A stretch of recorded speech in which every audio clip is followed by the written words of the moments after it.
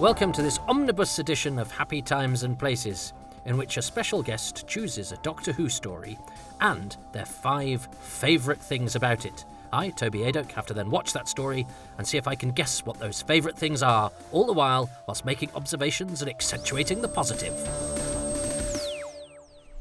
Well, hello. I'm in a funny old mood because it's my birthday. It's the end of my birthday. Not when you listen to this, so don't send me if you were so inclined. I'm not suggesting you would have been to send me congratulations, because the chances are, the way my release schedule is going, this will be released closer to my next birthday, number 48, than to the one I'm currently on the fag end of. But appropriately this week, because what I do is I send out missives to friends and ask them to choose a story, and they come back with a story, so I strike that off the list, and then in their own time they send me their videos or audios telling me what they love about the particular story they've chosen. And my special guest this week sent me his thoughts on this story a couple of days ago, and I know about this story because it is my birth story. So I know that it was broadcast 47 years ago, because it's my 47th birthday. As I speak, I was born between episodes 3 and 4. So that seemed like too good an opportunity to miss. I was going to miss it, but I find myself at the back end of my birthday feeling a little melancholy. Because, I don't know, as a kid, the birthday was a thing to really look forward to. And of course, because it comes hot on the heels of Christmas and New Year, once the birthday's over, that's pretty much it now for me till Christmas. But of course, a birthday, the feeling as a kid is very exciting. And as I get to 47, I still sort of see it as this sort of little haven where it's my day and everything's perfect. But of course, I'm 47, so I had to tidy the corner, I had to do a bit of this and a bit of that, and my other half had things that she was doing, and I found myself going, oh, is this... I had to walk the dog because it's a bit cold outside, so I'm going, it's not quite what birthdays were. Of course they're not. 47. Neither of my kids have come over. They only live around the corner, 2 minutes away. There's no estrangement there or anything like that. They just couldn't be bothered to come over. So I'm feeling a little melancholy, and I don't want to go to bed on my birthday with that feeling of, and I know what it is. It's middle-aged. It's middle-aged. It's not middle-aged spread, is it? That's my tummy. Middle-aged, what is it? Midlife crisis. That's all I'm experiencing. I never thought I'd be 47. I still don't think I'm 47. I still look through the eyes of the 16-year-old me. I still know as little. I'm still lacking in all the confidences I thought you got when you became a grown-up. None of that changes. It's just that the eyes... Well, it's you still have all of the old hang-ups, except you navigate them slightly in a slightly creakier fashion. And every time you get knocked down, it hurts a bit more when you get up. So, what do I do when life plays with one's emotions, especially emotions that are tied to childhood? Because, of course, birthdays are a thing that I think do always put us in mind of childhood, because that's when birthdays were great, or they were supposed to be great, or that they were looked forward to. They were anyway. So, what do? I turn to Doctor Who. And why not turn to my birth story on the occasion of my birth, even though it's 2:20 in the morning. I'm making this birthday last as long as possible. And so I'm going to get my special guest to... I've literally just downloaded this, so I don't know if he introduces himself. Don't know what he says. The form is, what I tell them to do is to introduce themselves and to say a little bit about why they've chosen the story. So let's see if he does that, and if not, I'll fill in the blanks after his introduction. Hello, Toby. Thanks very much for asking me to do this. It should be a lot of fun. I'm looking forward to it. My name's Tom Salinsky, and I am a writer and a podcaster and a corporate coach. And your project made me think of a question that I've pondered before. If I had a fan of the new series who'd never seen any Doctor Who from pre-2005, who asked me, Tom, I'd like to get into classic Doctor Who, where should I start? What show would I show them? What episode would I pick? Now, it's tempting to leap straight for one of the all-time fan favourite classics, for your Genesis of the Daleks or your Talons of Weng-Chiang, but are we really going to start with a six-parter? All right, then what about Caves of Androzani or City of Death? And they're great, but they're very atypical of the show at that time, or at any time, really. So, all right, well, clearly we're not going to go for anything black and white. Let's not run before we can walk. What about a kind of good, solid Tom Baker four-parter? Robots of Death, that would be good, or maybe Planet of Evil, something like that. But it'd be nice if there was some extra hook, you know, if there was some classic monster or something like that this fan was already familiar with, that would kind of draw them in. But let's be clear, I'm not going to show them Revenge of the Cybermen, and I'm not going to show them Destiny of the Daleks.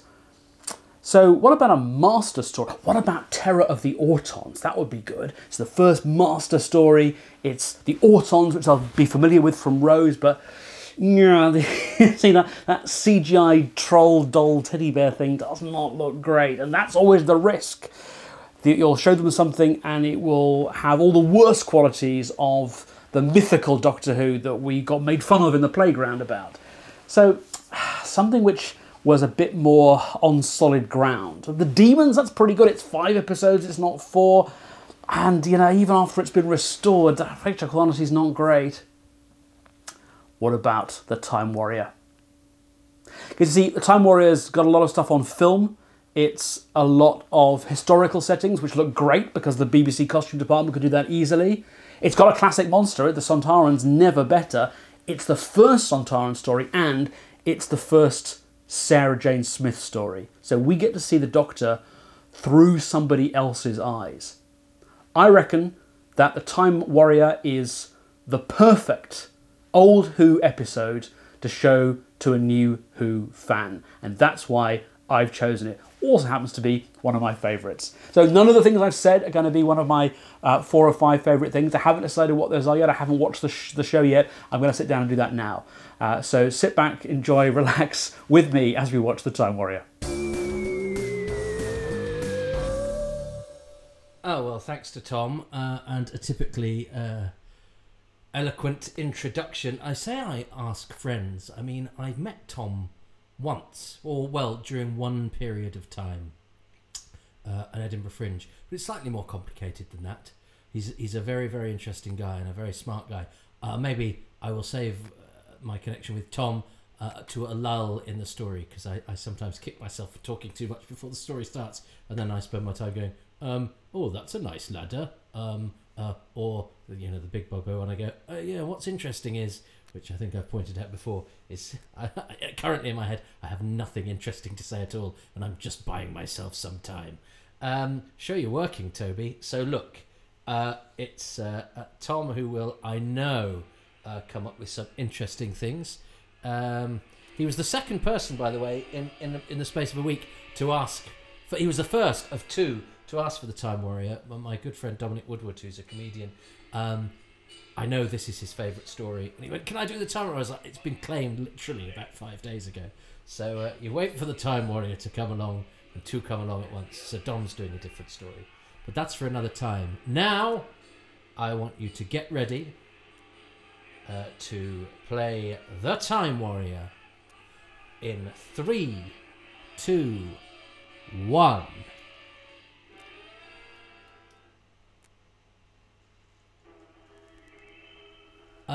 And I think this was my first introduction to this title sequence, which is quite busy. I like it because I like the streaks of light, and then I was shocked at how reminiscent it is of Tom Baker's, because Tom Baker's Time Tunnel was my intro to this, and then when I started collecting Pertwee, I got the earlier ones, and I definitely know, because I like the book of this was the first season 11 story that I got. It was the one I fancied, really, because I remember enjoying the book. The book cover has surely got to be a contender for the best Target book cover. The rendition of Lynx, I'm going to commit now. Is it Jeff Cummins that did it? Or is it Steve Kite? Oh, cue subtitle. It's an excellent cover. this is now Sheila Fay who plays Meg. She was in a. I remember when I was getting this, she was in a sitcom called Help that nobody remembers that had Stephen McGann in it, and it's about three Liverpudlian scallywags, and she was the other regular. She had a cafe, so I was quite Sheila Fay from Help, and now of course it's Meg from The Time Warrior was in a sitcom nobody remembers, but she was married to Ken Jones from Porridge. And I'm sure I will say a lot about David Dacre and John J. Carney as Irongron and Bloodaxe.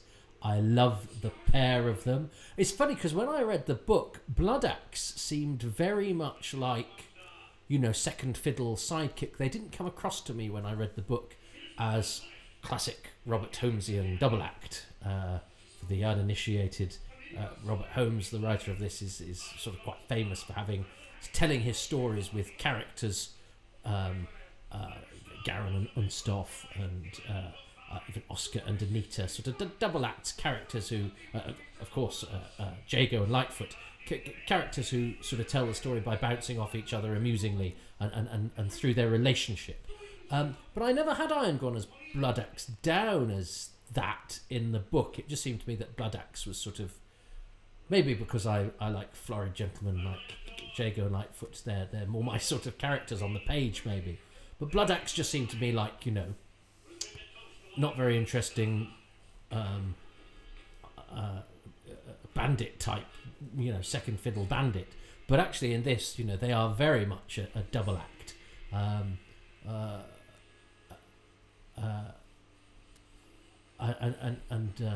He has real trouble with his horse here, John J. Carney. And this, and I love the fact the Sontaran spaceship has endured. It's just a golf ball, but it's brilliant. It's simple and it's cleverly rendered. And of course, this is a period drama, which the BBC does so well. So they've got all these costumes kicking about. So there's absolutely no fault can be picked in any of this stuff. And even the beards are good, which isn't always a given. The beards and I assume the wigs. And I mean, I could. I love Irongron's bravado. I love Lynx's costume.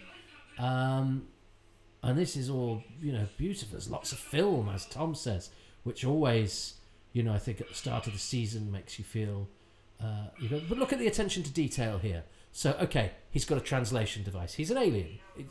He's humanoid. Oh, so it's not that exciting. He's a humanoid guy with a helmet on. He looks just a bit like a warrior. Oh, hang on. He's got a translation device. Hang on. There's a suggestion of sort of brown leathery skin beneath that mask. Hang on. He's got a nifty flag. I mean, in some stories, this nifty flag, I adore that. And the fact that he goes, yeah, I've just, the first thing I'm going to do when I land on this primitive world is I am going to claim it for my warlike people.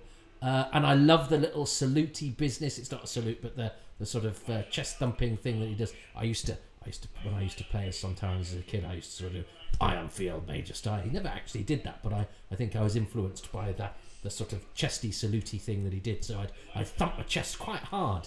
In order to make myself feel like a hard Sontaran officer, although poor old Kevin Lindsay had a heart condition, so I was unconsciously going, this probably killed him.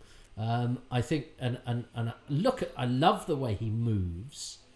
I love the fact that his costume is, it fits him snugly. All too often, well, as the show got later on, sometimes the costumes didn't quite sort of fit us snugly, and Monster's sort of armour or whatever, or space gear was sort of slightly wrinkled, and that's what we do so well now with those sort of ripply chested, whatever they're made of, the stuff that you get on Monsters now, where people they have body casts and they fit very snugly, and I think we've greatly improved that sort of thing. But this is this definitely anticipates that. That's definitely what they're trying to do here, and largely succeeds. I mean, yeah, well, it does succeed. I mean, I think for the time this is as sleek and snug and tight-fitting.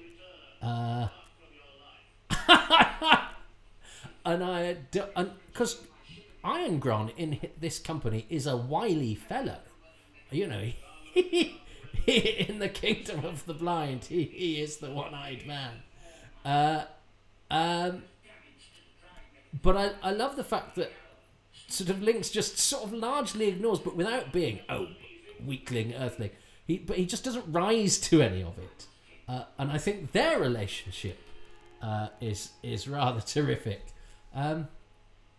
It's a very grubby mattress that the cream of the scientific community are being housed in. Now, of course, this is weird because we think of this as the start of season 11, which it is, but of course it's in the production block of season 10. So, you know, in my mind, I always lump it in with what follows, and you think of Sarah Jane starting in a sort of block, but no, she starts in a one-off for her, because I mean this is broadcast at the end of the year, but is I think filmed in about May. So there's a big gap between recording and transmission. But I always rather like it when a unit are sort of called on to solve a thing, and so what they do is I love the fact that sort of bung everybody in a so scientists have gone missing. Units got to find out why they've got missing, so they've housed them all together in a place with Doctor Who.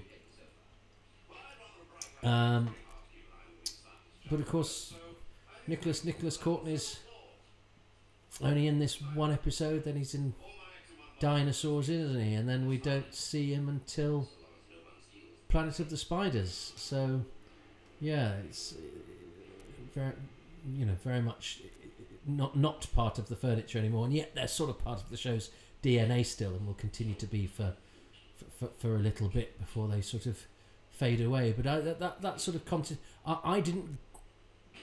I sort of you never think of this period as the show as one with continuity, because I was brought up with the 80s where continuity became a marvellous thing and then a really dirty word, but in the 60s where it was very much lots of different places, different genres, different historicals to science fiction.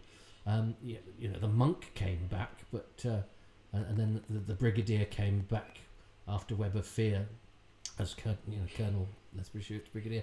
But then when you hit the 70s, you suddenly have loads of regular characters who appear for the next few years, and then that load of continuity vanishes, and then you get the 80s where they sort of just keep plucking from the show's past, and it's our eternal conundrum as fans, isn't it? We love nods to things that we know, but we get really annoyed if the show disappears up its own fundament. And I think the 70s do it pretty well. The Unit era does it pretty well because the characters are there for continuity. But you don't have to know too much about them. We don't. There are no big emotional journeys that mean that we have to know what the Brigadier's been through to reference his emotional state or something like that. He does exactly what he says on the tin. I love Professor Rubish. I love Elizabeth Sladen. I had a Doctor Who magazine which had the Doctor Who archives of the Time Warrior, and there's a picture of Elizabeth Sladen in her sort of Robin Hood kind of gear, and it was a big picture of that accompanying the archives, and she's absolutely beautiful in it, and I vowed then to marry her. And like many of my ambitions, I singularly failed. I'd never even met Elizabeth Sladen. I did get a signed photograph of her through the post, signed Doctor Who 5 Doctors publicity postcard, but I never had the pleasure. I love her. I think she's fabulous. It was funny because my brothers and sisters always talked of Sarah as the one who screamed.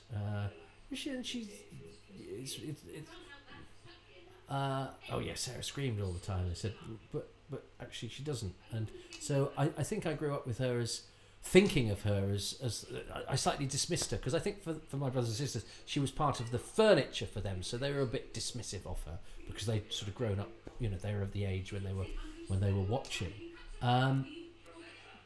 And I remember as I gradually collected the older episodes, just going, what she's really good. And again, my instinct is to not like not my favourite is not to be everybody else's favourite, because it's pathetic. You sort of pride yourself and go, well, yeah, everybody else likes the White Album. I like the Beatles 2, The Revenge. I don't know what they're called. To go, I'm not the same as the crowd. I hate myself for that. So I think I was inclined to go, yeah, well, everyone likes Sarah Jane. She's everyone's favourite bit. And you just go, oh no, well, because there's a really good reason. I watched Pyramids of Mars earlier today for fun. It's my birthday present to myself. Home with Tom Baker, don't put a foot wrong.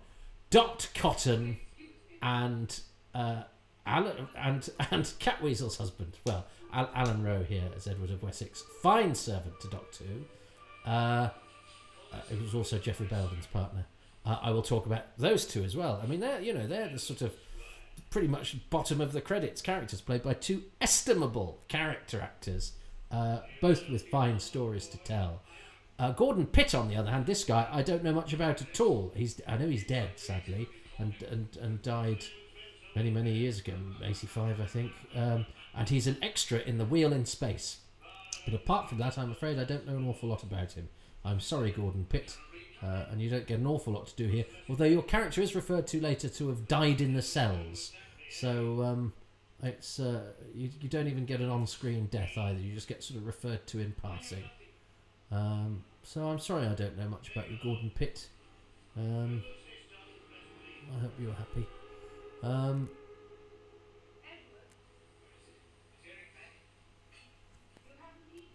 Yes, so Alan Rowe, he has been already in Doctor Who as Dr. Evans in the Moonbase. He comes back as Skinsale in Horror of Fang Rock, one of the great... I watched that over Christmas. I can't talk about the story. I've been watching Doctor... Do you know what? Over Christmas, I've been watching Doctor Who for pleasure, because I've researched it for the podcasts, or when I do these, I talk all the way through it. And it was an utter joy. I did Horror of Fang Rock, Pyramids of Mars, Resurrection of the Daleks over the past week or so, and just watched them. And I loved every minute of all of them. I mean, I'm not blind to their faults, and I won't be blind to the faults of this, but I don't think this has got many faults. Yes, I should do a confession. I really like this story. This is one of my 10 out of 10s. I don't think there's much wrong with it at all, and what there is wrong with it, I forgive. Even though it's not a big hitter, it's a funny script. I like all the characters. David Dacre knows exactly what he's doing. If I've got an axe, I'll hit the table with it. If I've got a chicken bone, I'll throw it at somebody. I love David Dacre. He's not one to be interviewed, interestingly. I know Marcia Wheeler, who was the production manager or AFM production assistant on this. I think she'd said she'd suggested him for the part, and I think she still knows him.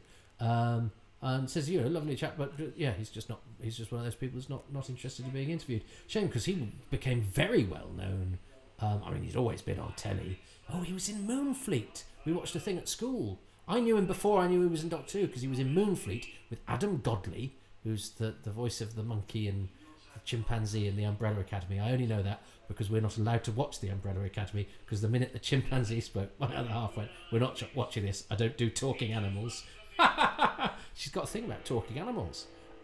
So I'm going to leave pictures of Frobisher around the bedroom, scare her away. And we watched Moonfleet at school after games or whatever, because the BBC were doing Moonfleet, not the Smuggler's Bay one from the 60s. I'm not that old. And it was Adam Godley and David Dacre. So that's where I first saw David Dacre, and then I was pleased to see he'd been in Doctor Who. And of course, he's Rig in Nightmare of Eden. So what I didn't realise when we watched Moonfleet was that I'd actually seen him in Doctor Who. I love Professor Rubish as well. Donald Pelmier. Now, he was definitely suggested by Marcia Wheeler, and he's not done a massive amount of telly, and he's not I'm sure he wasn't with one of the big agents, but he seizes his opportunity here. Still going strong in his early 90s. I've been to his house, and we had lovely coffee and biscuits. and he's actually slightly northern, I think. So he's not doing his own voice. He's not using his own voice here. But it's interesting because often those characters are played by actors that you then see pop up in loads of stuff. He's done bits and bobs, and he's sustained a career, but I wouldn't say he's had the same sort of career as a lot of the character actors, like the John Ringhams and the Alan Rose and people like that, who crop up playing good parts in Doctor Who. He is in the Day of the Triffids, though, the Ken Hannon one, the BBC one that's just been released in an abominable form on Blu-ray with the wrong font and treatment of it. Let's not get into that.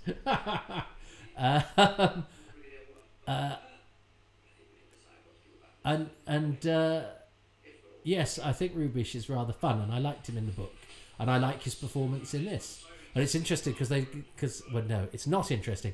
I think it's interesting because the credits for episode 1 and 4 go Lynx, Rubish, Irongron, Blood Axe, and they're double. They're two people per slide. And then for the middle episodes, Rubish gets chucked right to the end, pretty much, and it goes Lynx, Irongron, Blood Axe, and they get single captions. So they obviously didn't quite know whether he was one of the main supporting characters, and I think probably because he hadn't done a lot.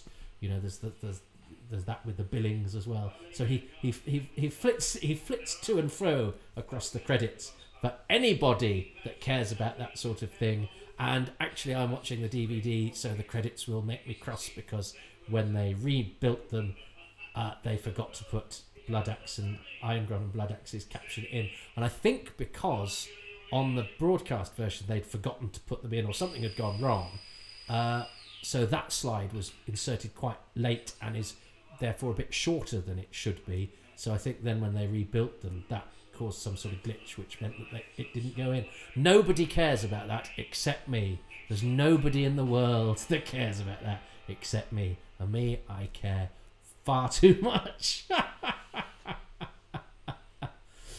We haven't even talked about Doctor Who.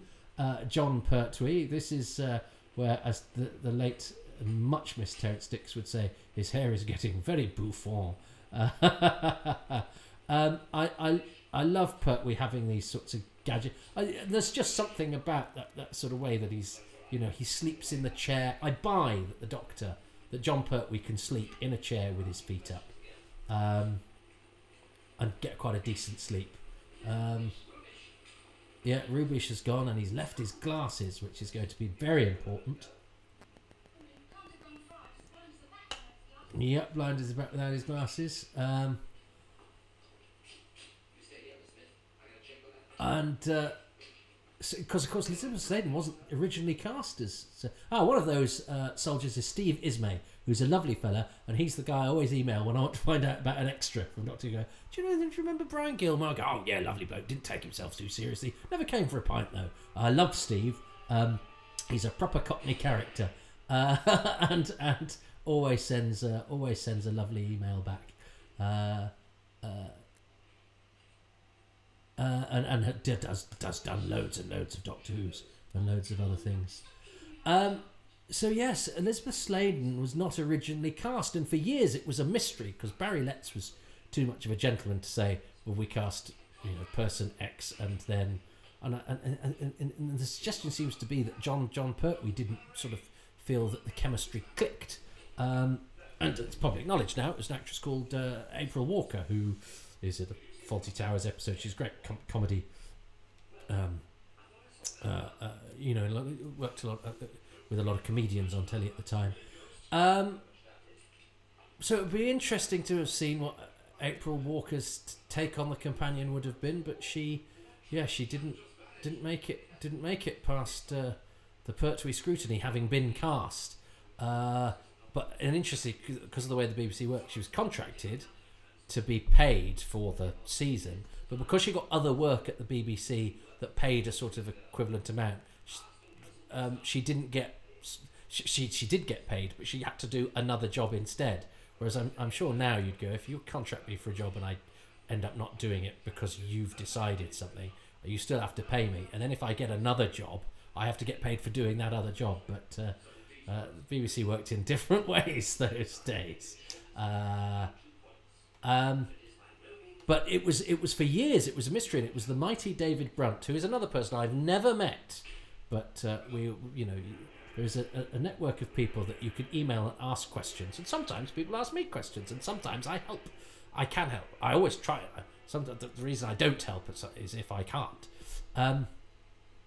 And David found in the production file for Invasion of the Dinosaurs a slip of paper giving away that it was April Walker. But for years it was a mystery. It was only when the DVD of Dinosaurs, I think, came out that was revealed. Good work, David. It's lovely how there are sort of things we, up until relatively recently, didn't know. And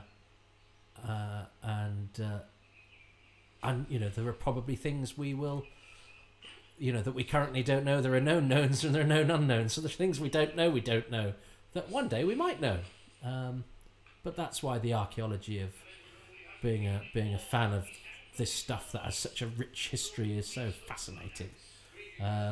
This is Peckforton Castle, which is not far from here. Not much Doctor Who's been done up north. I'm in Manchester. And so all of the extras in Iron Grown and Blood. I'll talk about Jeremy Bulloch as Hal the Archer, who's entered here. All the extras in Blood Axe and Iron Grown's Castle are locally based actors. They recruited the film actors from up north, so a lot of them are from Manchester or Liverpool or Leeds, and some of them quite experienced, and some of them, as we'll discover in episode 3, and I see him there, Steve Brunswick, not quite so experienced, and when he opens his mouth in episode 3, you'll see the ugly proof of that, and I've got an amusing story to go with that as well. But he gets a credit in episode 3 because he gets given a line. But we'll talk about that when we come to it. But Peckforton Castle, I went to a wedding there last year. God, was it 2020? Oh, it was like another world, because it was when we were allowed to sit next to people and lick their faces and spit in their mouths and everything. And I sat next to Norna from Frontios, who was a guest at the wedding, but I didn't lick her face or spit in her mouth. And I was placed next to her because my friend's kind. What a cliffhanger. What a mask. It's a simple cliffhanger. The monster takes his helmet off to reveal that he's a monster. We knew he was a monster. We could see he'd got leathery skin underneath. I suspect there were photos of him in the paper. There's nothing in that is a surprise at all, or worthy of. Eleanor, Edward, and Hal get a three caption. Gosh, yeah, it's a real hodgepodge, this first set of credits, especially on the DVD where one slide is missing. They'll alter that for the Blu-ray, but there is nothing in that cliffhanger on paper, say, that when you'd read it in say Doctor Who magazine, in the Doctor Who archives, the Linx removes his helmet and reveals his face beneath or whatever, that would make you go in any way, well, that's a remarkable cliffhanger. In execution, it's one of the. I just think it's perfect because it's very nicely shot. Yeah, Alan Bromley, the director, we'll talk about him. And that's reminded me of something. I'll tell you in episode 2. It's a bit embarrassing. For me, not for anybody else. But that cliffhanger, I'll explain this cliffhanger, it kills me. The way it's shot, I think the fact that it's on film, but it's the turn, it's the sheer it's the, there's a mask underneath the mask, or there's something underneath the something. I don't know why that peeling of that layer is witty, but it sort of is you think, he looks like a metalhead monster guy. But there's something underneath, and we're seeing what's underneath. What is underneath is one of the best monster designs in the history of the show. The fact that you've got the articulated eyes, the actor's eyes underneath, means that you've already got a performance going on. The fact that Kevin Lindsay then decides to stick his tongue out and make Linx and the Sontarans therefore sticky, outy, tonguey things, which is just a very simple way of being a bit alien, that doesn't look pony, it doesn't look silly, it's not too avant-garde, it's not too out there, it's just a little touch that is completely believable. It's the fact that Lynx has got little bits of facial hair. People don't think to give sort of monsters facial hair. Sometimes monsters, that's what they are. They're a hairy thing. But a sort of leather skin thing with a bit of facial hair. I just think it's that attention to detail, the concept, the design, the execution. I love that cliffhanger, and yet it is nothing except for the fact that as it is more than a sum of its parts, or because of each of the little parts that everybody brings to it. It's absolutely terrific. So I might choose that, or do I just choose Lynx as a whole? No, I think I'm going to choose that. Oh, how do I? Because what's Tom going to do? I've got to think what Tom's going to choose, but he might choose something good. I'm going to choose the cliffhanger, with the caveat that I might make it include Lynx as a whole later in retrospect, depending on how the rest of this goes, because I think Kevin Lindsay's performance, combined with that costume, combined with that mask, combined with the sheer impact the Sontarans make as a one-off monster, and just one of them, that they've become part of the show's history, who I never think have been quite as good as they are here. And that's no disrespect to Strax and Dan Starkey, who I love, but they are a slightly different iteration. And I know Dan's very good at, and I know he wanted to do more with the voice when he first came in. I've done an interview with him where he's talked about this and the tongue and stuff, and the director told him not to. And I think Strax is absolutely brilliant, and I love Strax. When I see Strax as Strax, I don't.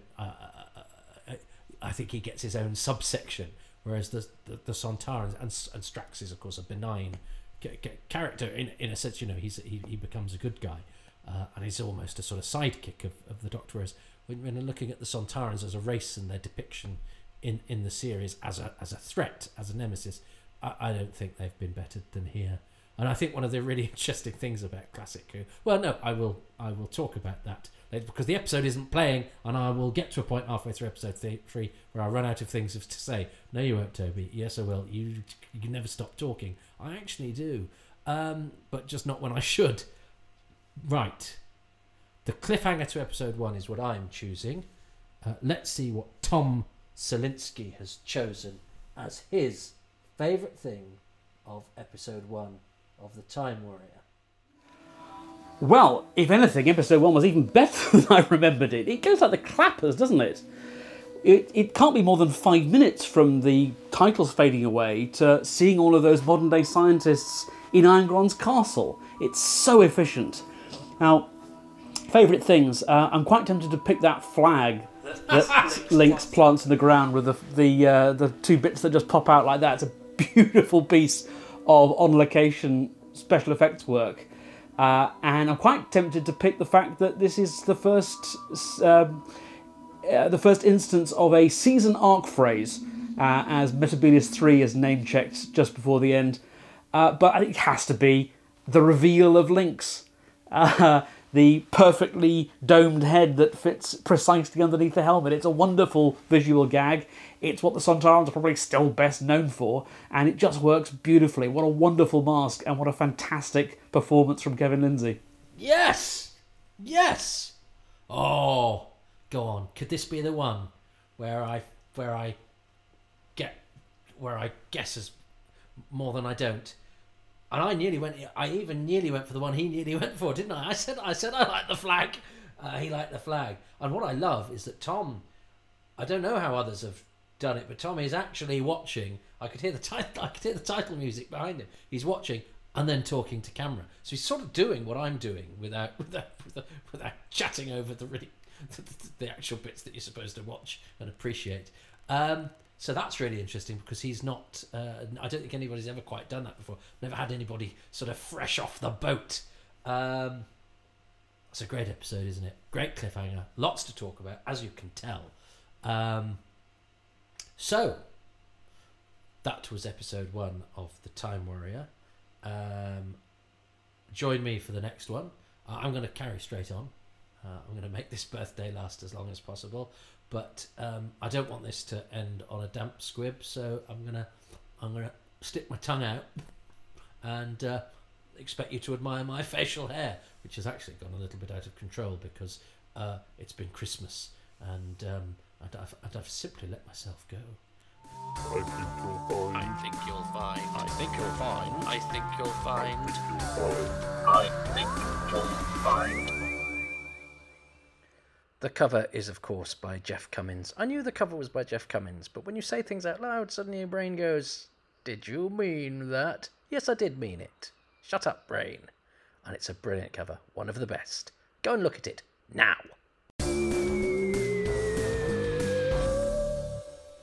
Well, welcome back. It is episode 2 of The Time Warrior. And what I will have just played you as the intro to this episode is the introduction to it from my special guest, who, as you heard, is Tom Salinsky. I'm delighted that Tom is doing what no one has done before, is he is watching the episode, as I'm just about to, and then giving his instant reaction to camera into his microphone, depending on whether you're watching or listening. So we get his sort of immediate hot take. So he's doing what I'm doing, which is really interesting and a bit of a change from what I am used to. So we've come hot off the heels of both of our favourite things. Tom and I have chosen the same thing for episode 1, which is very exciting because it means that I stand a chance of winning. I've never won. At the time of recording this, I've never won this podcast by guessing more of the favourite things of my guest than I don't guess. So anyway, let's see if we are in accord for episode 2, which is going to start in 3, 2, 1, now. So yes, I started talking about this title sequence, which was a bit of a shock to me in episode 1, but then it was over because I had no idea that you saw the whole of Jon Pertwee, which is still a bit of a culture shock to me. I expect the Doctor's face in the titles. I don't expect the Doctor's legs. And because these are sort of halfway house, between the famous Pertwee titles and the definitive Tom Baker titles that use some elements of this Pertwee title sequence, I've never quite settled into it, and it's a shame because it's a good sequence, but it's quite busy, isn't it? And I know for a lot of people it's a favourite because it's got all the great things of that Baker sequence, but the addition of Jon Pertwee's legs, which is enough to sell it for some people. I just noticed there Pertwee gives a nod. The Doctor gives a nod as if to say, yes, I knew it to some time. Yes, Jeremy Bulloch, who I mentioned briefly last episode, who at the time of recording has very recently passed away. I've just put out my memorial video that I do at the end of every year. I do an in memoriam. It takes me all year to put together. So it's always delightful when someone gives it a thumbs down because, well, it's not really for me, so I'll wipe the smile off somebody's face who's worked for hours on a thing. Don't start getting... But really, if you don't like a video, just don't do anything. Just go somewhere you do like. I know I'm inviting trouble by doing this because somebody will go, "Oh, well, I'll do that now to be funny." It's terrible because that cuts deep. It really does. Ruins your day. Okay. Well done, people who like ruining people's day. Anyway, but we've all done it. I've reviewed things. I actually look back now at things I've reviewed and go, why did I do it? Why was I so keen to go, oh, and I'll point out what's wrong with this. That'll teach that skilled professional who worked for hours on a thing and maybe had to make a compromise because time was short. And I've just gone, but... and actually, it's one of my regrets, actually. I was asked to review stuff for Doctor Who magazine, and I did, and I sort of wish sometimes, because I'm just a kid who loves Doctor Who, being asked to do something for something is so keen. And so, wow, what, me, write for Doctor Who magazine? Yeah. I was writing reviews, setting the world to right, saying what was wrong with Doctor Who stories for years. Now I can do it. And I sort of wish I hadn't really. No, because I didn't put my opinions. I'm just not sure that the world needed them, and that's just what didn't need my opinion of what was definitely the best program of television at the time, and some of the best Doctor Who at the time. But if there was a bit I didn't like, I pointed it out, which is another reason to do this and be positive. Just because I think it's better to be. I'm not blind to the fact that the world is a dark place and full of things that aren't very good, but I don't know. I think it's better to try and leave a positive impression. And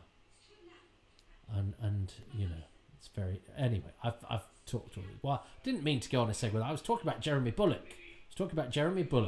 And I made a lovely video that took a lot of effort and a lot of heart.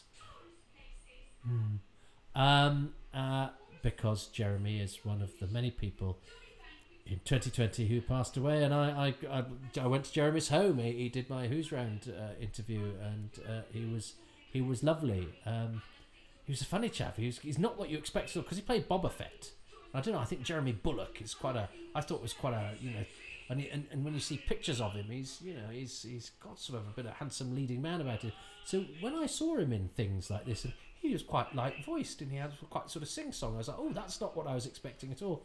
And he's a lovely man, Jeremy, very self-deprecating, saying he got the part of Boba Fett just because the costume fit. Boba Fett because Jeremy Bulloch played Boba Fett, as well as Hal the Archer in The Time Warrior, and Tor in the Space Museum opposite William Hartnell, with his drama student friends Peter Saunders and Peter Craze, who are both no longer with us. Peter Craze, Michael Craze's brother, died a couple of weeks after, as I record this, 3 or 4 days ago. He died on New Year's Eve.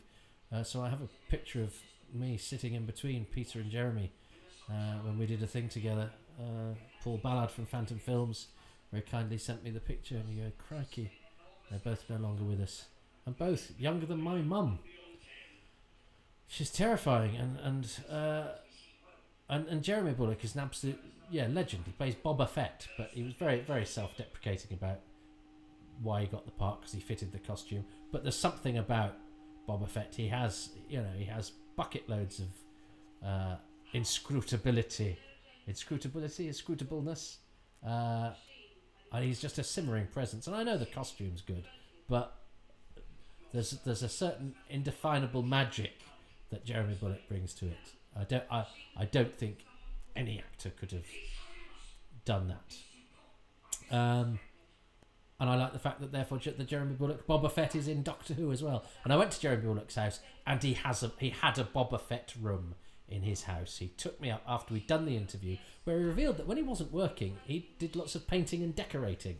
And it was quite funny because he went on, like I sort of went on a slightly Alan Partridge-y a segue there, Dad. I went down Partridge Avenue with my people putting the thumbs down. It's the worst thing you can do is to take issue with a critic, because it makes you sound petty, and it makes it look like it's got to you, and that is the victory for them. Shut up, Toby. I will.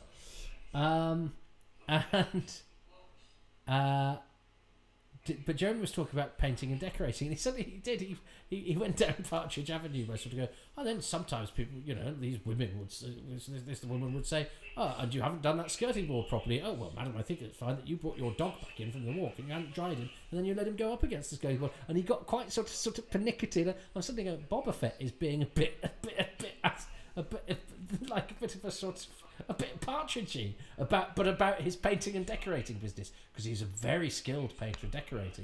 That was it, because we were talking about what he did, when he wasn't acting. I thought he might say, I helped the mate in a shop, but he actually was a skilled and took his painting and decorating very seriously, and got annoyed with customers who were twats and remembered them 20 years later. All things that I would do. I wouldn't remember any of the houses that went well. I'd remember the woman who annoyed me because she dry a dog from the walk and then blamed the skirting boards on me. But anyway, after that, dear Jeremy, there he is, took me up to his Boba Fett room where he had every piece of Boba Fett merchandise available, from a full-size Boba Fett to a Boba Fett electric guitar, Boba Fett watch, a female Boba Fett. And here he is about to get his head chopped off by John J. and Steve Brunswick again. You could tell Steve Brunswick's the one with the sort of fur shoulders. He will peak. We will get peak Brunswick in episode 3. But he looks good, Jeremy Bulloch. He looks like Robin Hood, doesn't he? And he's in Robin of Sherwood as Edward of Wickham. So he was around. He was part of the furniture. But as I say, I was quite surprised when I got to this to find that sort of sing-song lilt that he has, much higher register than I thought. But he totally looks the part. You'd have him as Robin Hood, wouldn't you, Jeremy? And because he's quite self-deprecating, he's much funnier than he would give himself credit for, I think. But behind that, I was just wearing the costume. He was an utter gentleman. He was funny.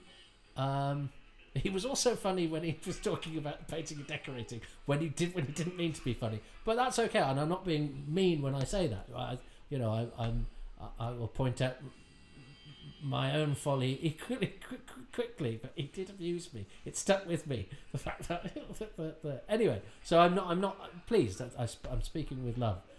He was very, very decent with his time. Picked me up from the station, allowed me into his home, his beautiful home, his lovely wife too. Talked so lovingly of his grandchildren as well. So nothing about his career bothered him at all. He was really happy to talk about it. But because some actors having played Boba Fett would go, the thing about Boba Fett was that it was my idea to do this. Or he just went, well, look, Boba Fett's amazing and an icon, and it's not really much to do with me. It was just Fett. It was just, and you go, no, a lot of people big up their parts. I think Jeremy, if anything, underplayed his role, but I don't think it was false modesty either, because you can spot that a mile off. I just think he liked acting. He did loads of really interesting stuff, but he loved his grandchildren, and I really liked him, and I'm sad that the weavers of my childhood dreams are dwindling. But I'm also extremely lucky to have spent quality time with them. I'm not talking much about the Time Warrior, I'm sorry. It's my birth, it's my party, and I'll segue if I want to. I love the fact that Luke thinks Ironcron's a dick. And I love the fact that Ironcron just smashes his way through everywhere. Oh, and this is where he sees his face for the first time. And the bit above his nose, the sort of little cross. It's such a brilliant design. I love the way because Ironcron calls him Toad Face, doesn't he? I love that. But the articulation, the mouth, and that costume, and the fact that you can see that, and it's funny. I never had this one on VHS because it was one of the ones edited together, wasn't it? And my copy of this, which was I think must have been a very second generation from an Australian airing, because I had an excellent quality copy of this on a Scotch tape. Don't know if you remember, but if you Scotch tapes were the ones that lasted, but they were really expensive. I had the Time Warrior 1 to 4 and Seeds of Doom 1 to 3 on one tape. Did I? Or did I have Claws of Axos, Seeds of Doom 1 to 3, Seeds of Doom 4 to 6, Time Warrior? Do you know what? I can't remember, and I would have known. I would have been able to. But it was definitely a Scotch. I think that was it. I think that's what I had. I think I'd asked for a Pertwee and then Seeds of Doom on a separate tape, and the guy who'd done them had mixed them up, and I was never quite happy that Tom Baker was stuck in between two John Pertwees. It didn't feel right. I think I'd maybe wanted Frontier in Space in the middle, and that actually came on a separate tape. That probably bothered me far more than it should have done. Look at that! That's a Doctor Who image. There's a scientist in a medieval castle in his pyjamas doing hypnotized science. Doctor Who does incongruity beguilingly and brilliantly better than anything else. It's the Yeti on the Loo in Tooting Bec. It's the pajamaed scientist in a medieval castle with computer banks. I love that. And here comes Professor Rubish, who can't see, which is probably good for when he comes to read the closing credits and finds he's tumbled to the bottom of them. He's got. I think that's. He's bald now, Donald Pelmier, but I think, is that a wig? I think it must be. So I haven't actually talked about the episode much, so I shouldn't be stumbling here because there's plenty to discuss. Oh, Tom Salinsky, by the way, who's doing this, I think, so brilliantly. When I say with this thing, you know, I'm asking friends of mine. Tom did a quiz on Outpost Gallifrey on a forum, and named a number of things, and it was like you had to do pointless. You had to name one that the fewest people would name, I think, and I think my real joker to play was when he said name a member of UNIT, and but not an extra, and I mentioned Private Upton, who is not credited in Doctor Who and the Silurians because he's played by Simon Kane, who plays a Silurian, but he does have lines, so he's a character, and I explained that in my answer. And anyway, and I won this thing. I won this quiz. It's the only thing I've ever won, I think, on Outpost Gallifrey. And this is before I'd done Moth St. My Doctor Who scarf or anything like that. And then I was doing Moth St. My Doctor Who scarf in Edinburgh. This bloke was doing a show nearby, I think, or we certainly, yes. Oh, because his wife was doing the show after mine, I think, or before mine. She's a fine comic and broadcaster, Deborah Francis White, and he said, "Oh, I'm Tom Salinsky," and I went, "You're kidding!" And we'd literally done this thing not long beforehand, so we met then, and it's amazing how, you know, you come across each other online, and then fate has thrown many a Doctor Who connection in my way, not least June Brown, Dot Cotton, who actually had my copy of the Time Warrior, that Scotch tape, which I put into a proper box because my friend had got a video store and he'd got some spare boxes, a grey snapshot plastic box, because I was a spear carrier in a play at Ludlow Castle with an actor called Robert Arnold. It was in As You Like It with Touchstone, played by Sylvester McCoy. But it was the Scottish play. Bob came back the following year to Ludlow. It was the Scottish play. David Rintoul, Hayden Gwynn, and Ross was played by Robert Arnold, who was married to June Brown. So I lent him my copy of The Time Warrior and didn't get, and he sent it back to me a year later, just before coming to Ludlow again. So we did actually work with each other again, so he could have carried it. But he I think he felt guilty. He thought, I can't go back to Ludlow till I send that lad his Doctor Who video back. And as a reward, bless her, June Brown got Sharon, Nick Cotton, and Pete Beale to sign photos for me. So I've got signed photos of those. Pete Beale, of course, was an extra in The Face of Evil, which I didn't know at the time. So that's a Doctor Who person. So I've got signed photos of all those, and she signed hers Dot, and they put lots of dots on the picture. So she actually, my video copy of The Time Warrior, which I still have in the attic upstairs, was actually at Dot Cotton, Lady Eleanor's house for nearly a year. Bob Arnold, sadly, is no longer with us. He was Robert Arnold, the actor. He's in the Countdown episode of Blake 7. He's not Bob Arnold, who was in The Archers. They're two different actors. But the Bob I knew acted as Robert Arnold. And we have to mention Jacqueline Stanbury, who doesn't make the credits at all, who was a maid Mary in episode 1, and episode 1 was overrunning, so they cut the one scene that she was in. I don't know anything about her other than the fact that she was nearly in Doctor Who and then wasn't. Or they cut her lines anyway.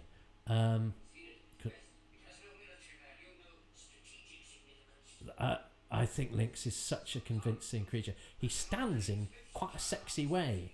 I don't know, and I'm a totally heterosexual man, but I think there's something about the way that Lynx holds himself. That's quite. It's the one leg forward and one leg slightly back, and maybe it's the leather costume. Maybe that's it. Says me in my. I'm wearing my birthday shirt and a rather garish kerchief. I was given many, and I will learn to love them all. He's got hairy ears. He's got Dennis Healy's eyebrows. I love that because they're real and they don't draw attention to themselves. The designer's not going, oh, look at this. The designer is augmenting it with clever little touches. And I believe the skin. I believe that is skin. And the mouth. You get a performance. And it's a brilliant performance. And he invests the creature with a real personality. And he's got... I talked about this when we did Sontaran Experiment. He's an Australian who's doing RP, and so it means it's a slightly compromised diction. My ship's frequency. So it's which makes it unique because it's this weird synthesis of the two.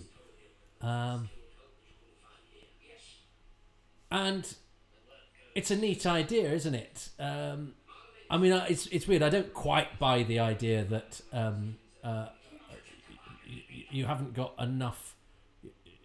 You're not quite equipped to take off, but you are equipped to travel, or at least, to travel forward in time with enough solidity to be able to snatch some scientists. It seems to me, if you have that technology, that this plan is sort of unnecessary.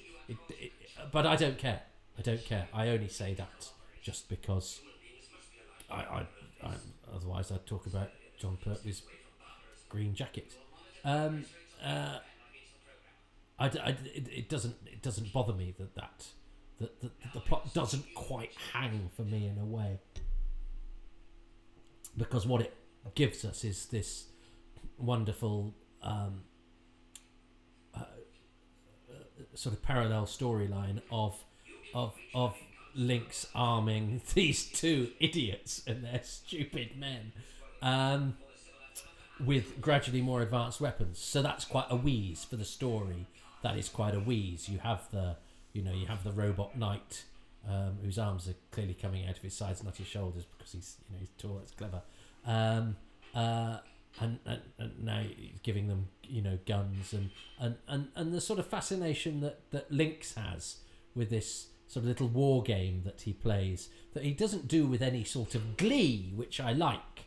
Sometimes villains can enjoy themselves too much. To him, it's a sort of it's a diversion. He's not particularly enjoying himself. But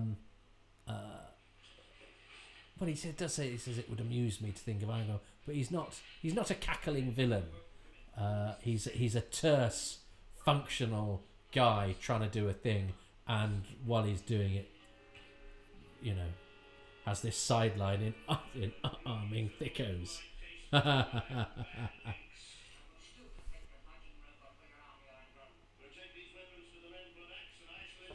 Yeah, tomorrow. Yeah, he'll be feeding the crows. Yeah. Feeding the yes, I remember. I always worried about things like that. The fact that behind Sarah and Hal, is obviously white studio backdrop because they can't put the sky in or whatever a background in. But it was televisual grammar. You knew what they were driving at. You accepted it. I'll be saying that sort of thing till I'm blue in the face, so it's almost totally redundant. So yeah, thanks for listening to that thing that I've just said that I then immediately followed up by saying it was pointless. That's the other thing is, of course, this is January the 2nd. I mean, it doesn't really count as January the 2nd anymore when I'm recording this. So yesterday we found out that John Bishop, who I've known for about 20 years and gigged with for 20 years, is now a part of Doctor Who's rich history. It's really weird now watching the show where people I've rubbed shoulders with, people I know. I mean, he texted me afterwards when I texted him. Are now part of this thing that for all my involvement with, I've never actually been in. So it's a strange and bittersweet experience. I'm delighted for John. He's a top fella, and one of the best comedians I've ever worked with. He's such good comic, and he's an earthy and very natural actor, which I like, which I think Doctor Who needs in its companion figures, because they ground the drama. And we've got a new companion in this. That's clearly not John Pertwee in this rather nice long shot that director Alan Bromley, who again I haven't mentioned, and the episode has finished. Poor old director Alan Bromley. Oh gosh, I didn't talk about the episode then much, but I have to just trust my instincts, don't I, and just go with whatever's on my mind. I went up Partridge Avenue. That's right. Hal, Jeremy Bulloch, Eleanor June Brown. Gosh, she must be in her 90s now, mustn't she? Is she? Oh, as is Donald Pelmere. So Mark Boyle, Kronos himself, is the fighter ranger. Yes, Peckforton Castle, just up the road. It's been a great location. I like all these. Everyone gets a single credit, a single caption credit. Alan Bromley, I must tell you about him next week. But in talking about that and getting slightly distracted, and having played my... I've got to now try and pause the episode 3. Having played my Lynx Joker, I think much of what I talked about then was Lynx. So what in that... Well, I mean, it's going to be a bit boring, isn't it? But I think it's going to have to... am I just going to do the characters? But I mean, I love Irongron and Bloodaxe. I loved Irongron's reaction to seeing Lynx's face. So you also fare across us. Have we had that? Have we had the line where because of course I talk through it. I have to, which means it's very difficult for me to sometimes pick up on everything. I know Irongron has that lovely line where he describes the Doctor as a long-shanked rascal with a mighty nose. Which Terence Dicks always said that people quoted him as being a brilliant, typical Robert Holmes line, but Terence said it was actually one of his. And that wouldn't surprise me, because Terence is a much funnier writer than he's given credit for. We always know him as the genius script editor, and we know Robert Holmes is capable of the most brilliant and funny lines, but Terence is funny too. Anyway, I took my eye off the ball there slightly, but scientists in pajamas in a castle. No, I think I'm going to go for, because I think sometimes I, choose a tiny thing like a prop and forget to mention a really brilliant character. So I'm gonna, and with the promise of looking out for more next week rather than saying which members of the cast I lent things to, or whose house I've been to, I'm going to choose 2 characters, the actors of whom I've never met and whose houses I've never been to, but Bloodaxe and Irongron I think are super duper.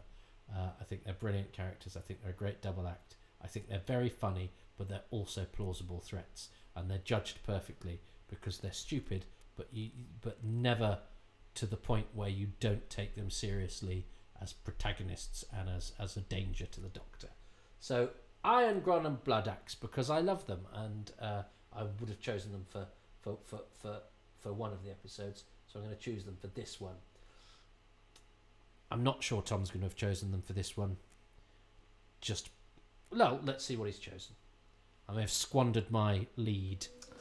And episode 2 doesn't disappoint either. It's all just fantastic, isn't it? I mean, maybe the robot's a little bit embarrassing. It looks very good with its head cut off, though, I've got to say. I'm not absolutely sure that would be a deal breaker for a New Who fan. It's about the only thing which is coming close to it. I think the thing I admire most about this episode is just how well plotted it all is. The business with Rubish's glasses is brilliant, means that he can be an active force, and it's all been carefully seeded in from episode 1. And then we have the situation where the Doctor is apparently being held prisoner and is subdued. At the same time, Sarah Jane Smith, who's only just met him, suspects that he is the bad guy, and now the raid on the castle is going to unwittingly bring the Doctor back into the fold as a force for good again. It's really brilliantly constructed. There's so much else here going on to enjoy that great high-angle shot of the fight at the end, making it probably not obvious that wasn't Jon Pertwee, but I think it's the plotting. Holmes's plotting is just fantastic here, absolutely brilliant.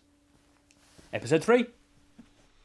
Yeah, I'll take that. That was good. And yes, I'd forgotten. Funny enough, I nearly said I'm not a great fan of the robot, because I'm not a great fan of the robot. And I wish I had now, because it would show that Tom and I are still very much in accord. It is the one, I think, weak point for me. And I think it's because his arms are clearly coming out of his sides and they built his shoulder up. That means that they can chop his head off. It's actually an efficient and smart piece of costuming to pull off the trick of chopping his head off. Anyway, it just does flap about a bit. And it moved, yeah. Anyway, this is the accentuate the positive thing. I just thought it was interesting that the one thing I'd have put as a chink in the armor of the Time Warrior is the guy in armor. But I'll take the plotting, and I forgot. Yes, the thing where Sarah actually, it is a nice wheeze that Sarah thinks the Doctor's up to no good, and the whole thing they're doing now is they're not rescuing him; they've come to capture him because they think he's a baddie, which is a brilliant sort of almost farcical thing. But I didn't choose that. I chose Iron Gone and Blood Axe, so it's 1-1 to me and Tom. And I'm getting tired, but I can't miss the opportunity to watch episode 3 tonight. You won't get it. It makes no difference to you. You will get that on the next episode. So for now, thanks very much, but do join me when I release the next episode, which is the last episode of Doctor Who to be broadcast before I was born. Well, welcome everybody. That will have been the voice of our special guest, Tom Salinsky, who has chosen the Time Warrior, and by a massive coincidence, he sent me his thoughts on the Time Warrior over the period of Christmas 2020. Oh, that old riot! And it struck me that that's pretty much it was broadcast. Christmas and New Year. 1973-74, and the reason that's interesting and appealing to me, and human beings do like seeing patterns in things that aren't there, is that I'm recording this on the back end of January the 2nd, 2021. We're full of hope at this point in the year that the pestilence will go and we'll all live happily ever after. You might be listening to this in a wasteland of corpses and unused masks, and slightly embarrassed Daily Mail headlines. But speaking to you from the past, we're currently doing okay. We just had a slightly quiet Christmas, but it's also my birthday. As I say, when I record this, not when you listen to this, so don't send me anything. Not that you were going to, but the reason I know about the Time Warrior and my birthday is because a few years ago I decided to work out something I didn't know, which I'd have thought would be something I'd have tried to discover very early on, and that is what my birth story is, and it's this. So this, episode 3 of the Time Warrior, which we're just about to watch, is the last episode of Doctor Who to be broadcast before I was born. Yes, so that means it holds no special footnote in Doctor Who history at all. But for me, it's a little thing. And enough of my little thing. We're going to press play to watch the last episode of Doctor Who before the world changed forever. And its anorak quotient went up just a little bit. On a count of 3, 2, 1, press play now. So here we are, the time tunnel. Well, it's still a bit weird to me to see Jon Pertwee in the Tom Baker title sequence, or part of it, and his full figure. Although they did do it with his arms, because he was very good. Nobody can enter a room and spread his arms out wide and not look like a Burke that isn't Jon Pertwee, who just somehow makes it work.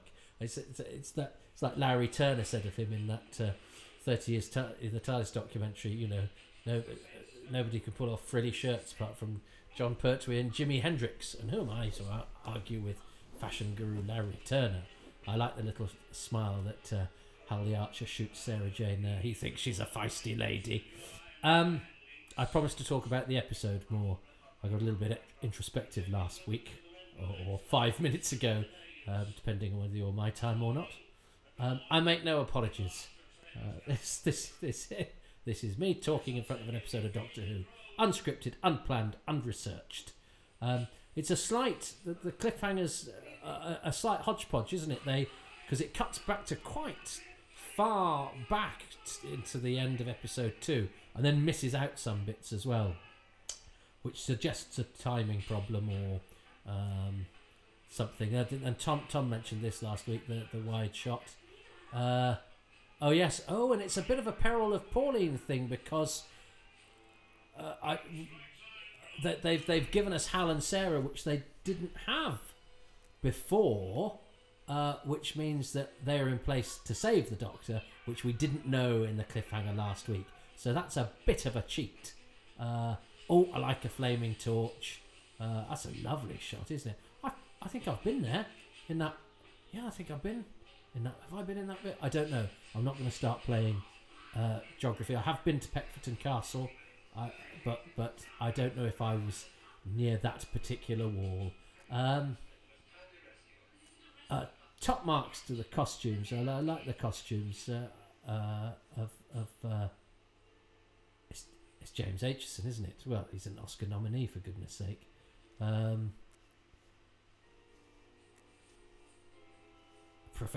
do like Professor Rubish, and there was a great picture of him in the Doctor Who magazine, Doctor Who Archives, that I had. I bought it from my grandparents. That's right, in Newbury in Berkshire. I took it to school with me, and it was why I read it over and over and over again. And it was in the days when the archives just gave you the plot, pretty much, but the pictures would have captions, so I knew that Donald Pelmier played Professor Rubish, so that was something. There were no pictures of Iron Gron and Blood Axe, though, unfortunately. I love all of Iron Gron's lines, and this brilliant sort of bargain of necessity that they have with them, which Iron Gron completely misjudges, and poor old Blood Axe, who, let's not forget, is probably a filthy murderer, a horrible man, but John J. Carney makes him so likeable because he's so stupid, but he's not incompetent, and he does the things that he's asked to do, but he's stupid, but likeably so. And John J. Carney is he's in the Blake 7 episode that Colin Baker is in. He's Colin Baker's villainous sidekick in that. He's in A Clockwork Orange. Yeah, he had a decent career, but he had those sorts of, quite sort of good sort of character actor, sort of slightly thuggish looks. It's interesting how things like Stowaway become a, because Adric was a stowaway, Zoe was a stowaway. It's a thing that companions did, was they said, we don't sort of accept that we don't have that as a sort of thing that people do. A bit like getting knocked out. People don't get with the blow on the head. It was just sort of stuff that we took in our stride in dramas. People were stowaways. I suppose that's a hangover from sort of adventure series with actual boats and things. Sarah, I never talk about the regulars enough in this podcast, I don't think, because I think I take them for granted, and because they're obviously not unique to this story. the way Sarah is weaved into this story is brilliant. The fact that she thinks the Doctor is the bad guy is a great sort of comedy of mistaken identity, and a great way to introduce their dynamic. And the fact that she enters on a lie, pretending to be somebody that she isn't. I love how John Pertwee's Doctor is with sort of the gentry. We should hate him for it because but I like when he's a nobleman of Draconia who knows how to behave in a court, but it means he is quite sort of feudal. He is a bit sort of, oh no, maybe he's just polite. And I like politeness, but when you're polite to people who preside over a very unjust system, it does make you seem like you're sucking up to the rich people. But I think John Pertwee does it so well, how he ingratiates is the wrong word because that suggests obsequiousness, but how well he fits into sort of courtly etiquette. I don't know, of course, actual disposals. Whereas you can sort of, I'm not sure you can imagine Tom Baker being quite the same. Although his Doctor knows how to talk to people. It's a clever thing that the script writers do, is that they, can keep the Doctor. The Doctor is very good at communicating with people in their plane, because the Doctor is so well travelled and knows how to negotiate his way around a conversation.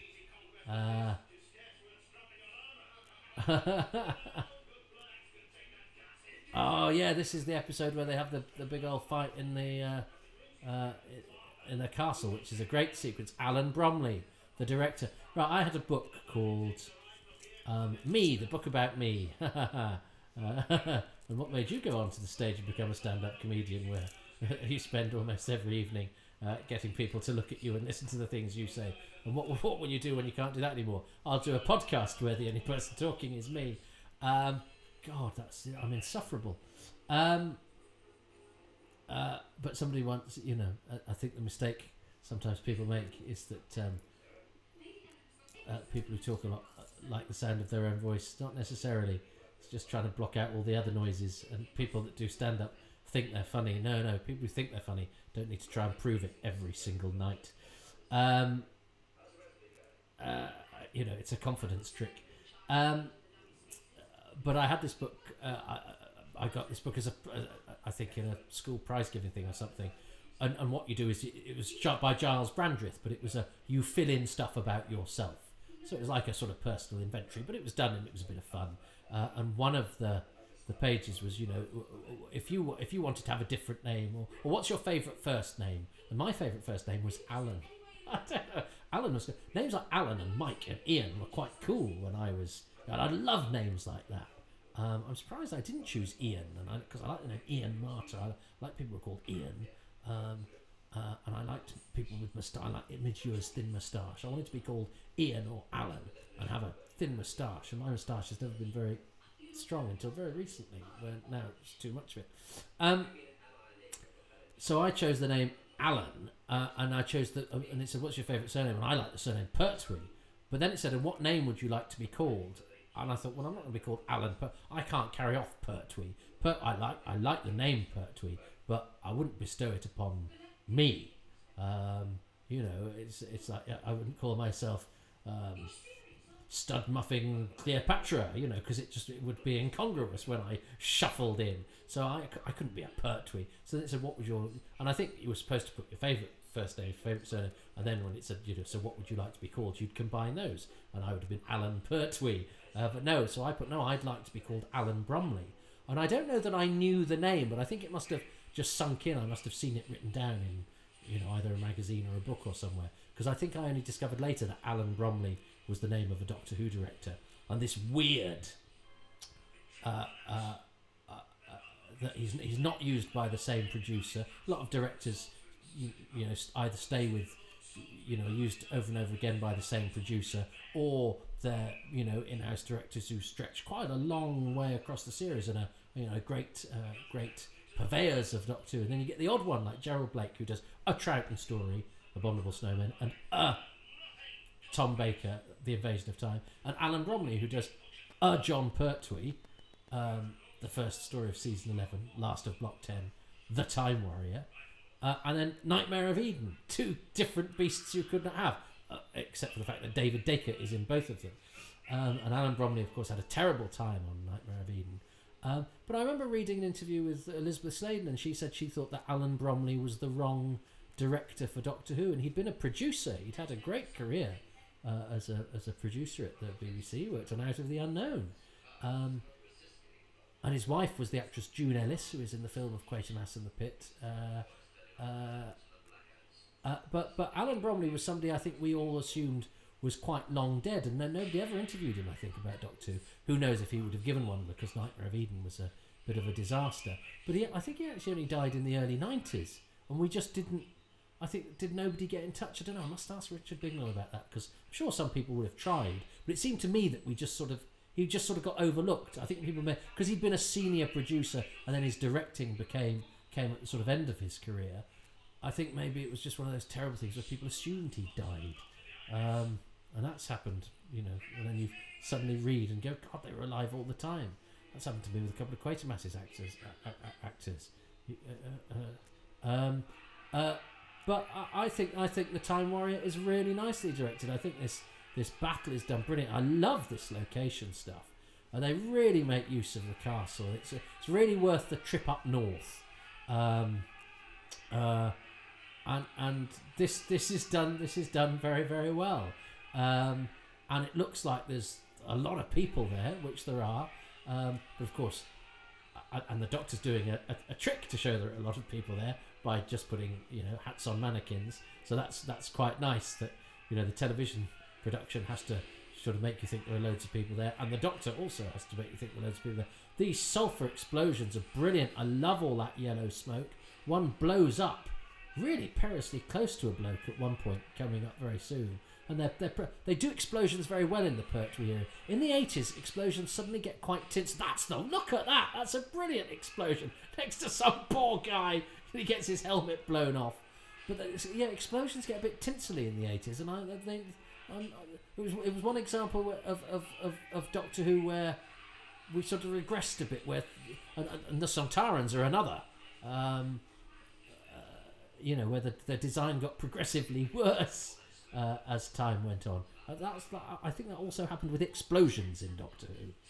The explosions in the Pertwee era are great. I think those ones in Carnival of Monsters on the marshes.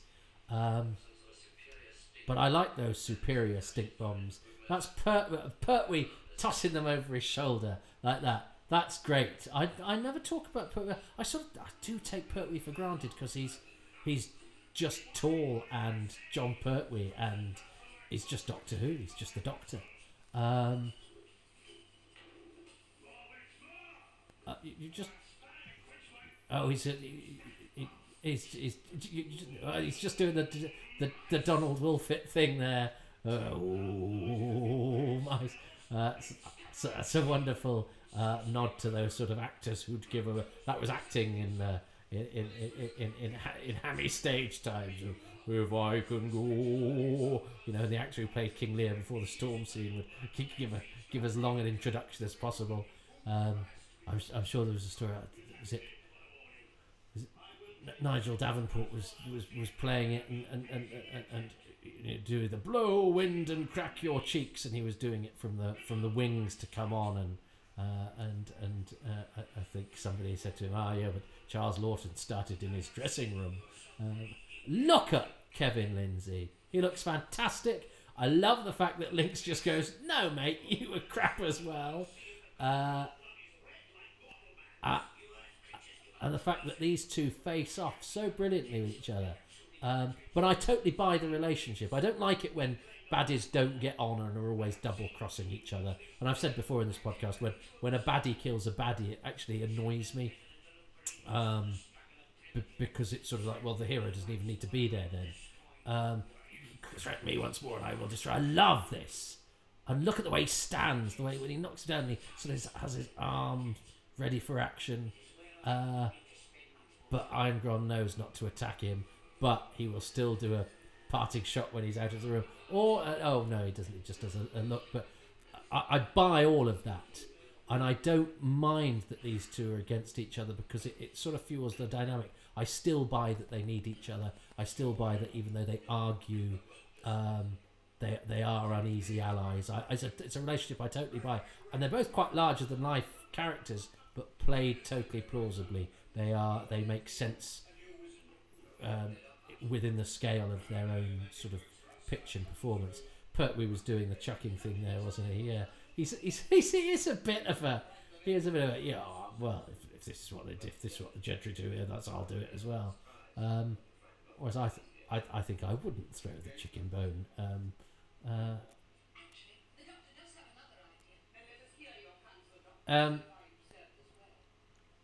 But yeah, I think Alan Bromley does a very good job. He casts it very well. The fact that you've got Alan Rowe, you know, playing the sort of dullest part, and he's such a good actor, Alan Rowe. And yes, did I mention? Yes, he was Geoffrey Belden's partner. I discovered that because I once went to London and I went to a Swiss Cottage Library, and I spent most of my time in London as a country boy, looking through Spotlight to see which actors were still around, and I noticed that Alan Rowe and Geoffrey Belden were credited as taking each other's photograph, and I thought, oh, something's going on there. And yeah, they were partners for many years.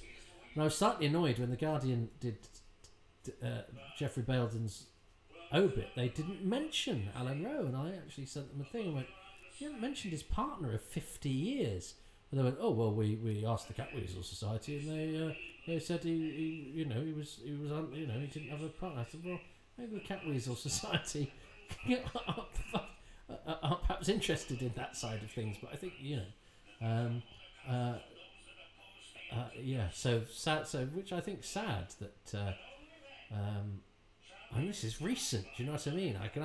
I'm from the days when This Is Your Life, when if the guest was an actor, they might be there with.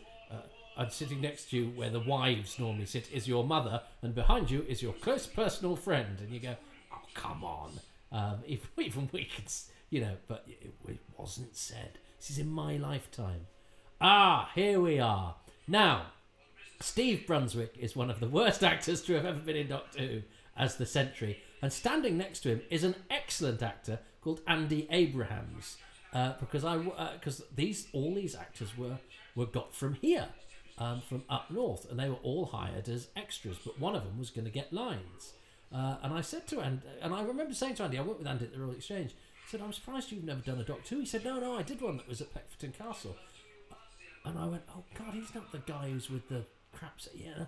And I suddenly flashed, because Andy now looks a bit like Arthur Cox, Cully in Dominators. He's sort of balding, and he's got a moustache now. Arthur Cox doesn't have a moustache in the Dominators, but he has had for most of his career. And Andy has got very much the sort of Arthur Cox look about it. But he's credited on paperwork here as Andrew Abrahams, but he's not credited in the thing, so I wouldn't have known. Although I do know that one of the extras in this is Ray Dunbobbin, who went on to play Ralph in Brookside, who was a regular and quite a main part. So yeah, the extras were plucked from working actors here up north, but we've got a chance to work on a BBC production. So I think perhaps doing extra work was which an actor normally tries not to do. I think was something that they were keen to do because it was working with the BBC and Doctor Who and some decent work close to home, whatever. But Andy's had a great career. He's done loads. Look at he's been in Life on Mars. He's done Foresight, the newer Foresight Saga. He's done loads of telly, recent telly. Brilliant at crosswords, lovely man, proper genial old school actor. And he was in this Midsummer Night's Dream that I was in at the Royal Exchange, and I said that he's playing one of the fairies. The fairies were all sort of old, played by old people. So he came, and they all came quite late into the process. So I got chatting to Andy anyway. So I was surprised you never did a Doctor Who. And he said, "Oh no, I did this one." And I said, "So," I said, "Hang on, but Andy, what happened with this guy?" And he said, "Well, we were just all at lunch, and they said, oh, we need one of you to do a couple of lines, and they just picked somebody." who was Steve Brunswick, who's not done anything else. Whereas some of the other actors there are actors that went on or already had pretty decent careers. So why Steve Brunswick the Sentry, who is shocking, but I sort of like it. He's almost heroically bad. And is standing next to a really able actor, really good actor, Andy Abrahams. So that amuses me.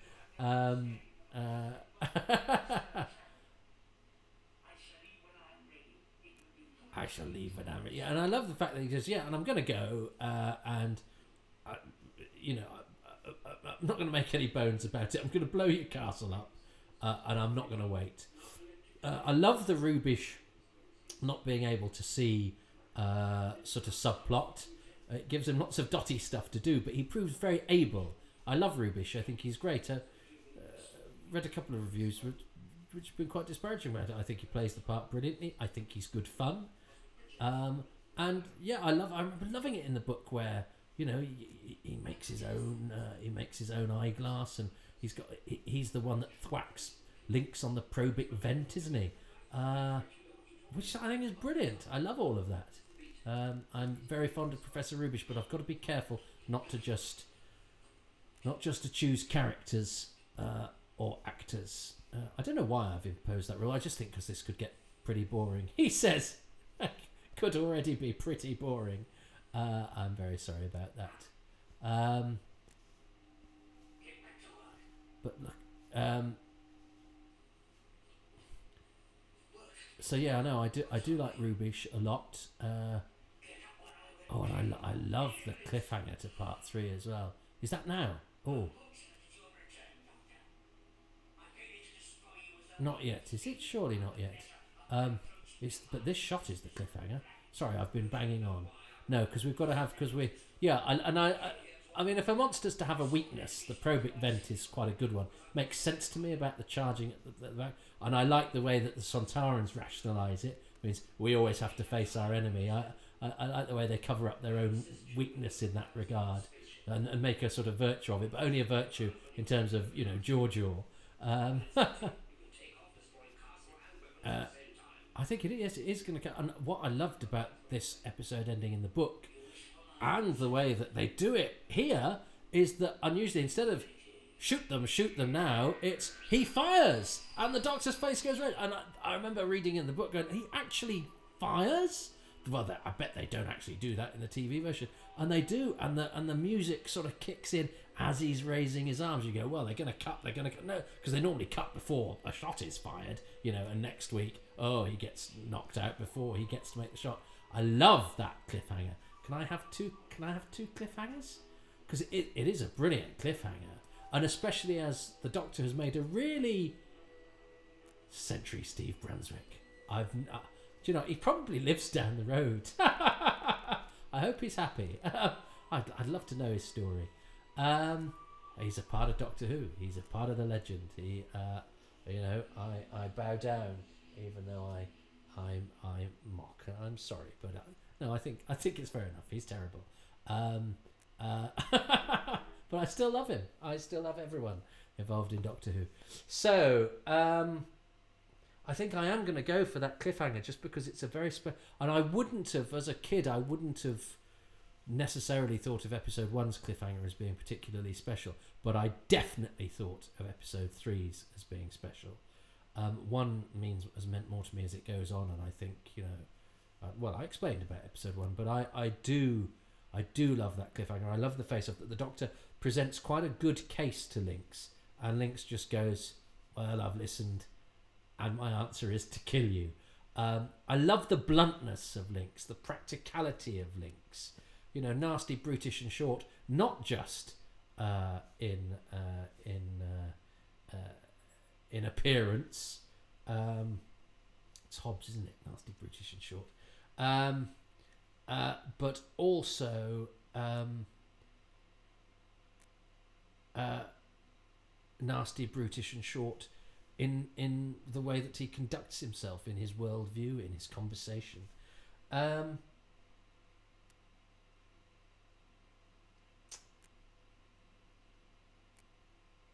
Yeah, so I'm going to choose the cliffhanger. I'm going to choose the cliffhanger. Let's see what Tom Salinsky has chosen as his thing from episode 3. More good stuff in episode 3. I don't think I've spoken much about the sets so far. They look amazing, and the great interior sets on videotape really help, I think, to smooth over the transition between video and film that can be so distracting. Here, it's almost never distracting. We get one of Pertwee's funny voices, always a pleasure. But I think the thing that really stands out for me in this episode, which is true of the whole story, but really stood out for me here, is how good the dialogue is. Robert Holmes is really just having a blast. Longshank Rascal with a mighty nose obviously is a very famous line. The fact that Irongron calls Link's Toadface sort of prefiguring Ace's habit of giving everybody funny nicknames. Not even a sparrow will fill its beak at one peck, all this wonderful Cod Shakespearean stuff. The Doctor quotes Thomas Hobbes and calls Time Lords galactic ticket inspectors. We get to hear Gallifrey for the first time. The dialogue here is just fantastic. Everybody sounds like themselves, and all of the things that people say are interesting and funny and move the plot on and reveal character. It's a real object lesson. Yeah, I'll take that. And I think in my defence I'm at a disadvantage because when it comes to dialogue, because I have to talk over it all. And in fact, I'd invoked, hadn't I, Longshank Rascal with the Mighty Nose last episode in case I'd missed it, because it's quite hard to be on the ball.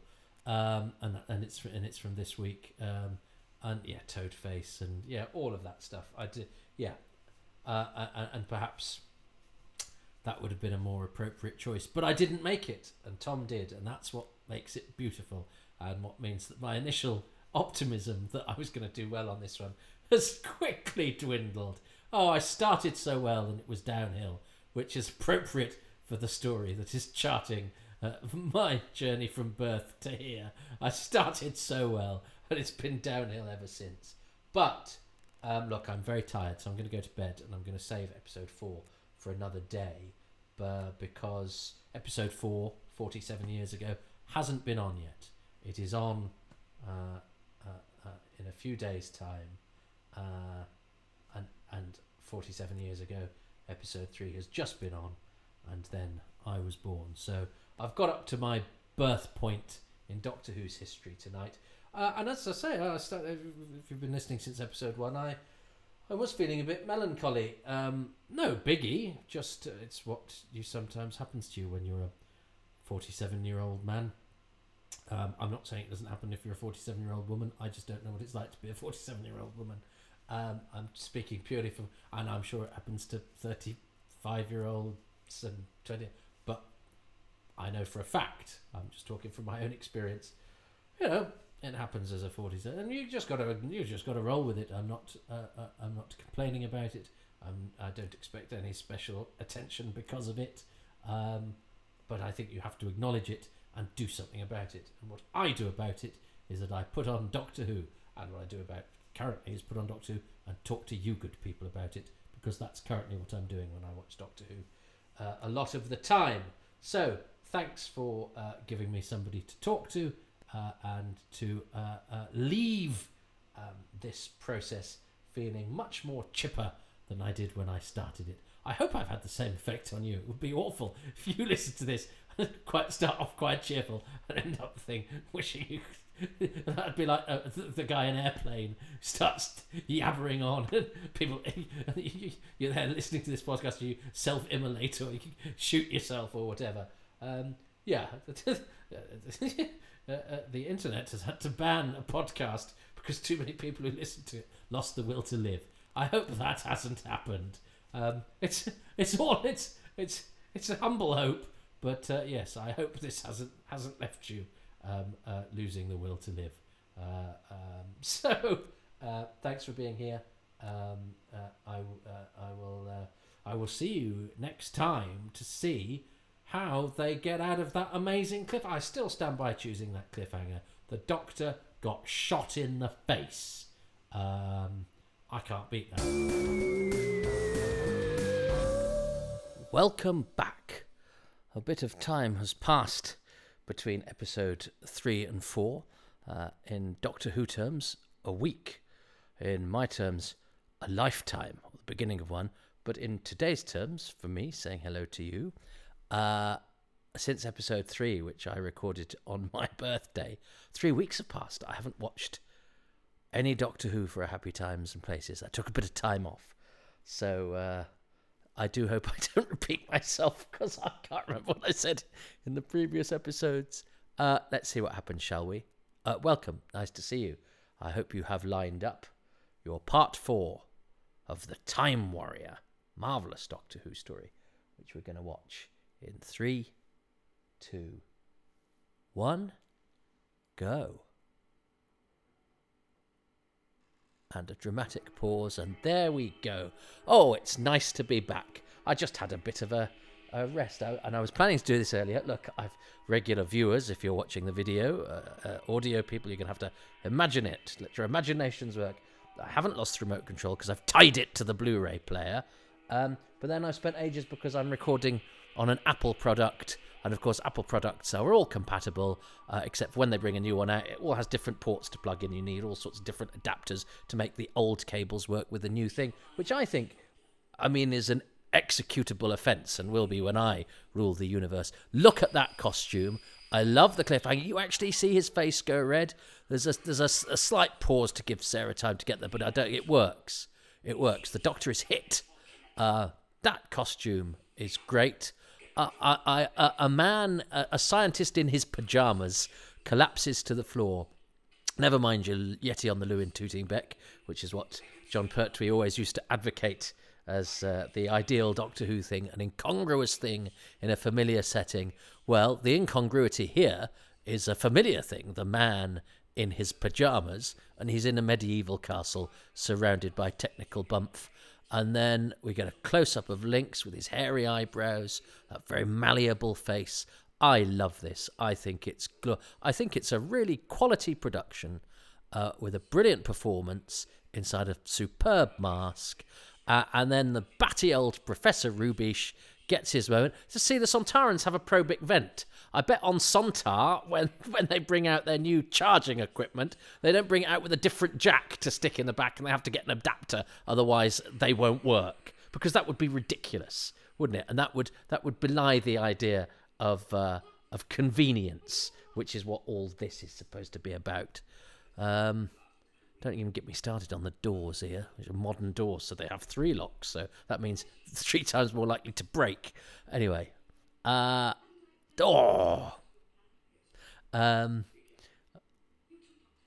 they've already got a nice little bond, these two. I think also when I do these, I'm in serious danger, because it's my tendency to sort of mine for arcana. I tend to always overlook the obvious.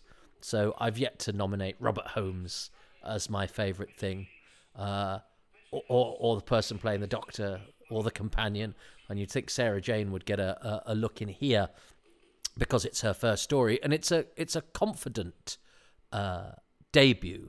But I think Sarah has better moments that I might keep in store for future episodes. And I've also got to be careful that I don't just pick characters or actors, but I've said that a million times. Look, I don't know if you're watching. We've got a bit of disco lighting going on here, because I put on the disco lights. We've got a disco light because I live with a very strange woman. There's a lovely sort of look of slight fear and immense stupidity from John J. Carney as Blood Axe. But doesn't he go, "I'm busy," and you go, "Oh, no, that's obviously John Pertwee. That's a busy is a very John Pertwee word." Yes, I've probably mentioned at the end of last week, this is the first episode of Doctor Who transmitted in my lifetime. I was born between episodes 3 and 4 of The Time Warrior, and I liked this story before I knew that. I actually looked it up relatively late in the day. I wasn't sure. I didn't really care, interestingly. So it's something I had to actively sort of dig to find out, because I'm not great on dates. I think I patted myself on the back and went, "Doctor Who started the day after John F. Kennedy was assassinated, you know." That's as far as it goes. And even now, if you said to me, what year was that story, I'd have to rack my brains. And provided it wasn't, for money or, or in the unlikely event it would crack a security code on a spaceship that's about to crash into the sun, like that would be a thing you'd do.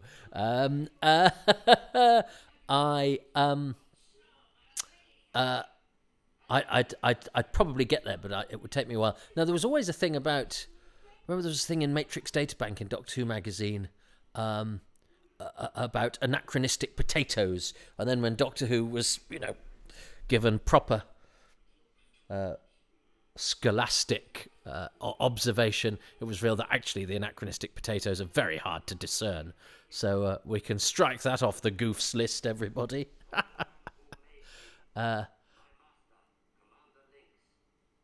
Yeah, so the Doctor actually fits in the costume better than the robot itself did, because obviously it had to have its head chopped off. It's I think it's probably the least successful aspect of the story, the android, and it's a bit of fun, but it's and you can sort of see you can see the Doctor's face beneath the mask, but that's all right. It's the sort of thing the Doctor needs to do to get out of trouble. Disguise himself as a robot. It's his sort of ingenuity and thinking outside of the box. But it's certainly not going to be my pick of the things. I've been thinking about this as well, because I've picked cliffhangers twice, and I've picked Iron Gron and Blood Axe, and I've got to pick two things for this. Tom Salinsky's response is all fired up, and bless him, I've noticed he's also recorded a shorter introduction, because on the later episodes I don't have the full introduction to the person. I usually cut it down, and he's provided me with that. So aren't people good? I'm really love the way that people have kindly responded to this piece of frippery that I'm doing, that I hope is entertaining. Good old sword fight. Of course, a sword fight now is a much easier thing to do with, editing but I suppose all of these actors were well versed in stage fighting. But I'm not sure there've been many really really good sword fights in Doctor Who, because they all have to be done in one take with a multi-camera setup. Now, one of these kitchen wenches is Bella Emberg, better known as Blunder Woman in Russ Abbott. So when I was growing up, she was very much a TV mainstay. So the idea that she would have an uncredited cameo appearance in Doctor Who was very exciting, because one always wanted to get validation for a program that was that had a bad reputation, was want to have the mickey taken out of it by her mates by saying, yeah, but it's associated with this thing that we know. I mean, not that, citing Russ Abbott's Madhouse would necessarily be the conduit to artistic affirmation that you'd require. But I like the idea that a thing, a part of popular culture, and she was great. Bella Emberg, she was a great sort of comedy stooge. She's also been an extra in Doctor Who and the Silurians. But to prove that if you stick with showbiz long enough, I love the look on David Dacre's face when he takes the mask off the Doctor.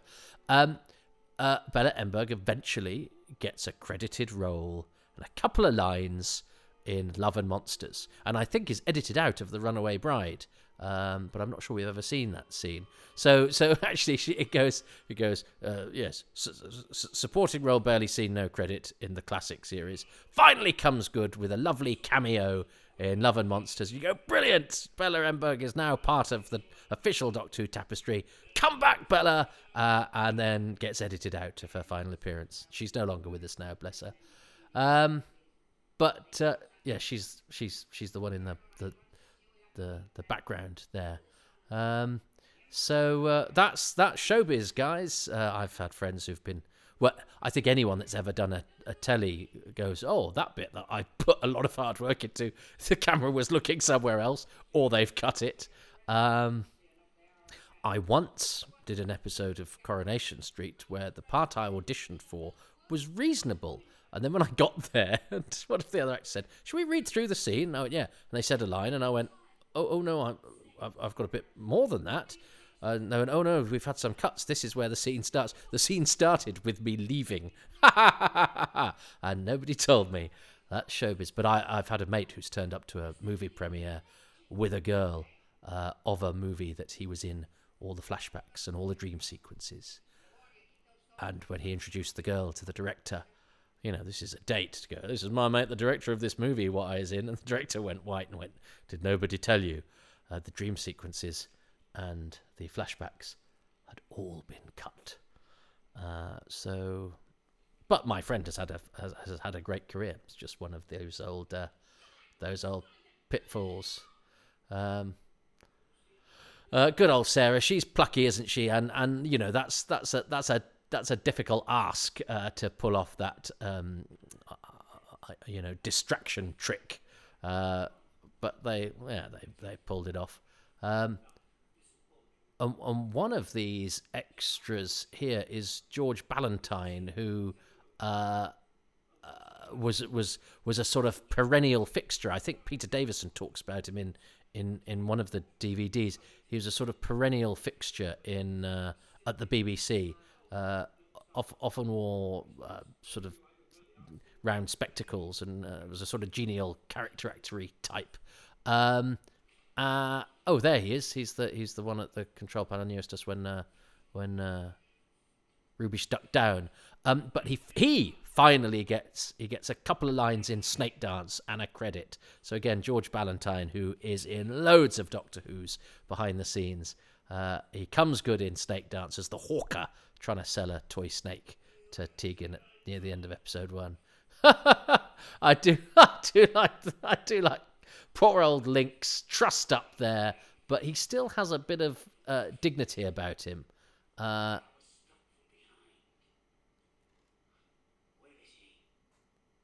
Yeah, and I look at that mask. That John Friedlander, I don't think I have credited, deserves an enormous amount of... And interesting, because he was a sort of name very much associated with Doctor Who. He did the Davros mask and that sort of thing. And I think he was the sort of helped pioneer the half mask idea, where you still got the performance, but you also got the alien features. And latterly, he's not been interviewed or seen. I never knew how to get in touch with him. And he's somebody I would add to the list of sort of unsung heroes of Doctor Who that I think deserves perhaps a bit of better coverage. That latterly, we sort of miss. Is he on? He might be on a couple of the DVDs, but not enough. And I presume either because he couldn't do it, or was poorly, or didn't want to, or whatever. But there was certainly no ill disposition, as far as I'm aware.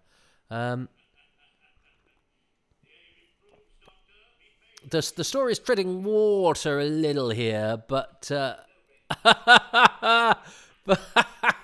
but it doesn't really matter, because Irongron is enjoying Doctor Who, and John Pertwee is all that brilliant stuff of sort of keeping his cool while these idiots are shooting at him with weapons out of their time.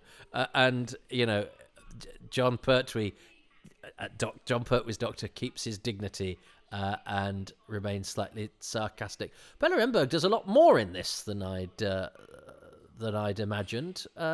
Get some good face pulling there. I think in my head she was just in a couple of shots in the background, but she got a reasonable slice of the action there.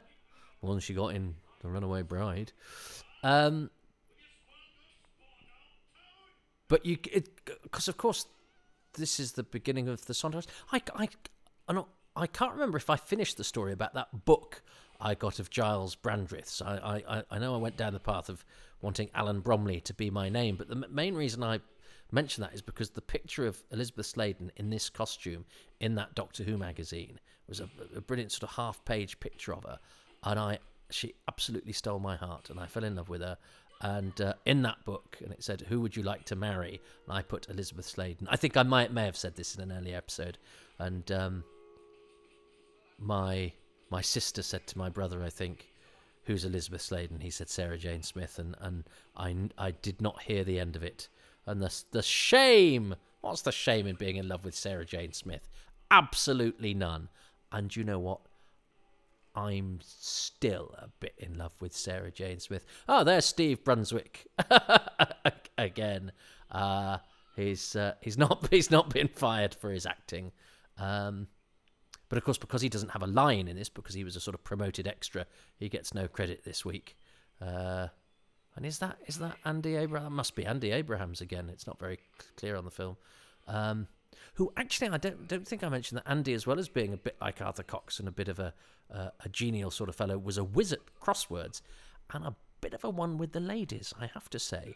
Which, seeing as he's got about, well, he's got 40 years on me, because he was guarding Ironsworth's castle as I was brought into this world. Good work, Andy. And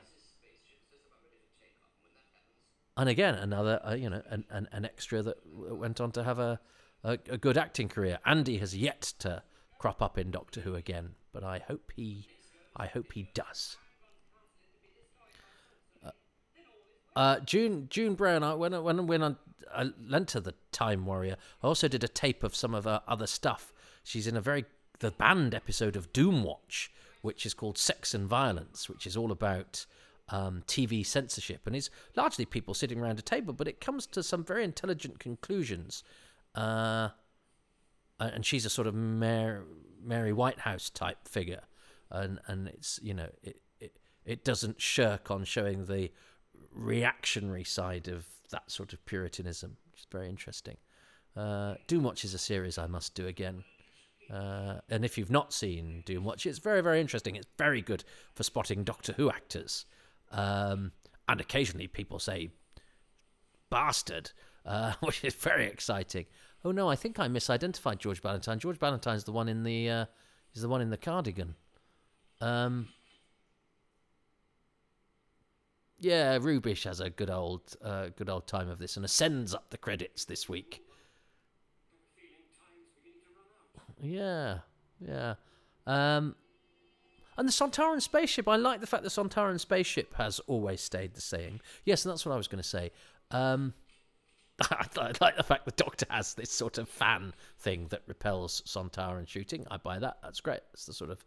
that's Ray Dunbobbin, who was Ralph in Brookside. So he's an extra that went on to have a great career. I didn't realise he got such a close-up. And I think he wrote plays as well, Dunbobbin. He's sadly no longer with us.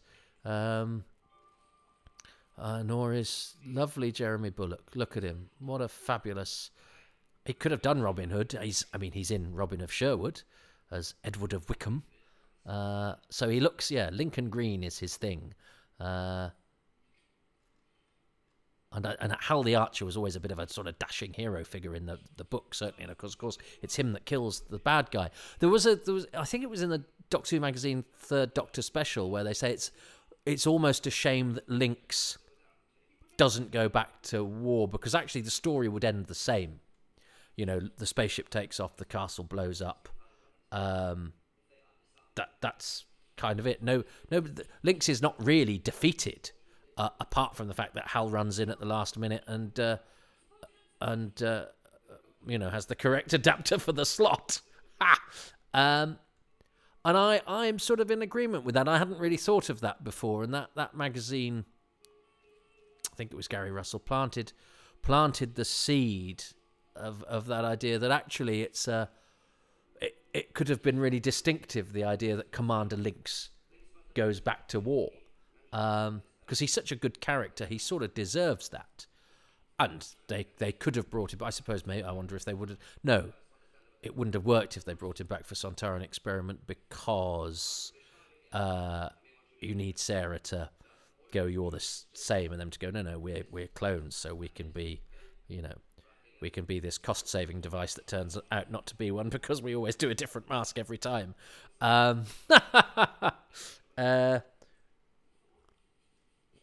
I think I'd have been comfortable with the idea of Links going back to battle, because you actually rather like him. There's no guile to him. He's perfectly honest and straightforward. He doesn't betray Iron Gron. He's slightly contemptuous of him. but he sort of keeps his part of the bargain, and I like the fact that he's amused by Irongron, but he also doesn't take any rubbish from him. 100 miles from this, can I be concerned with the fate of primitives? That's the quote in the Doctor Who magazine, third Doctor special, because it had a quote from each story above the review. And that's a great image of that brilliant costume, sort of at the head of the table of these, medieval hams. And I mean that in an entirely complimentary way. They're playing the parts exactly as they should, with exactly the level of gusto required. I think that extra who falls asleep does so slightly too suddenly, and then can't quite settle.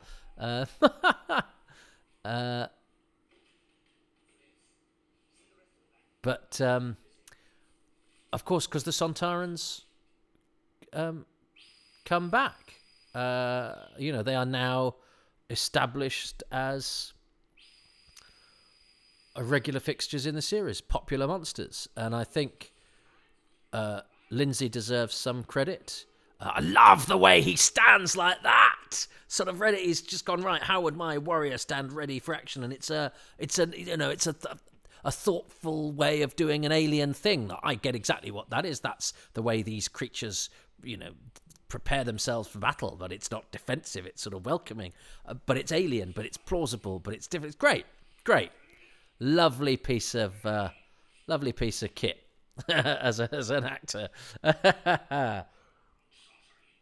And I feel bad that I've chosen 2 cliffhangers involving Lynx, and I've also chosen characters, Irongron and Bloodaxe, and I could choose Rubish easily. And I've sort of, as I say, I've chosen the cliffhangers with Lynx, but I can't not choose Lynx as one of the things, because I think Kevin Lindsay is utterly brilliant. Donald Pelmy is good. I mean, there's so much. Look, that's a great Terry Walsh, I'm sure, flying through the air and landing on. John Pertwee landing on it. It's back there, but So Irongron, of course. Lynx has to kill him, I guess. Bloodaxe survives, and he's probably a filthy murderer. But and I think the interior of Lynx's spaceship, which you don't see that much of, is well rendered. Keith Cheetham, the designer, it was his only gig on the show. I think he does a decent job. It's a shame you get the just the white outside the castle windows a couple of times. That's a bit of a dead giveaway. But I think generally the design is pretty decent. The castle kind of works. I mean, it looks like a set. It does look, but it's nicely decorated. It's got a bit of space. Very good running from the first extra to go there. He gave it something.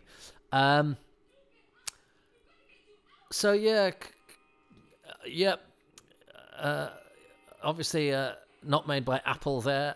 Hal's Arrow, but Lynx at least gets to take off. But yeah. I would have liked him to go back to war, but I suppose he hit the takeoff button too soon, so actually the spaceship doesn't take off, it blows up. That's a flaw in the design, by the way. But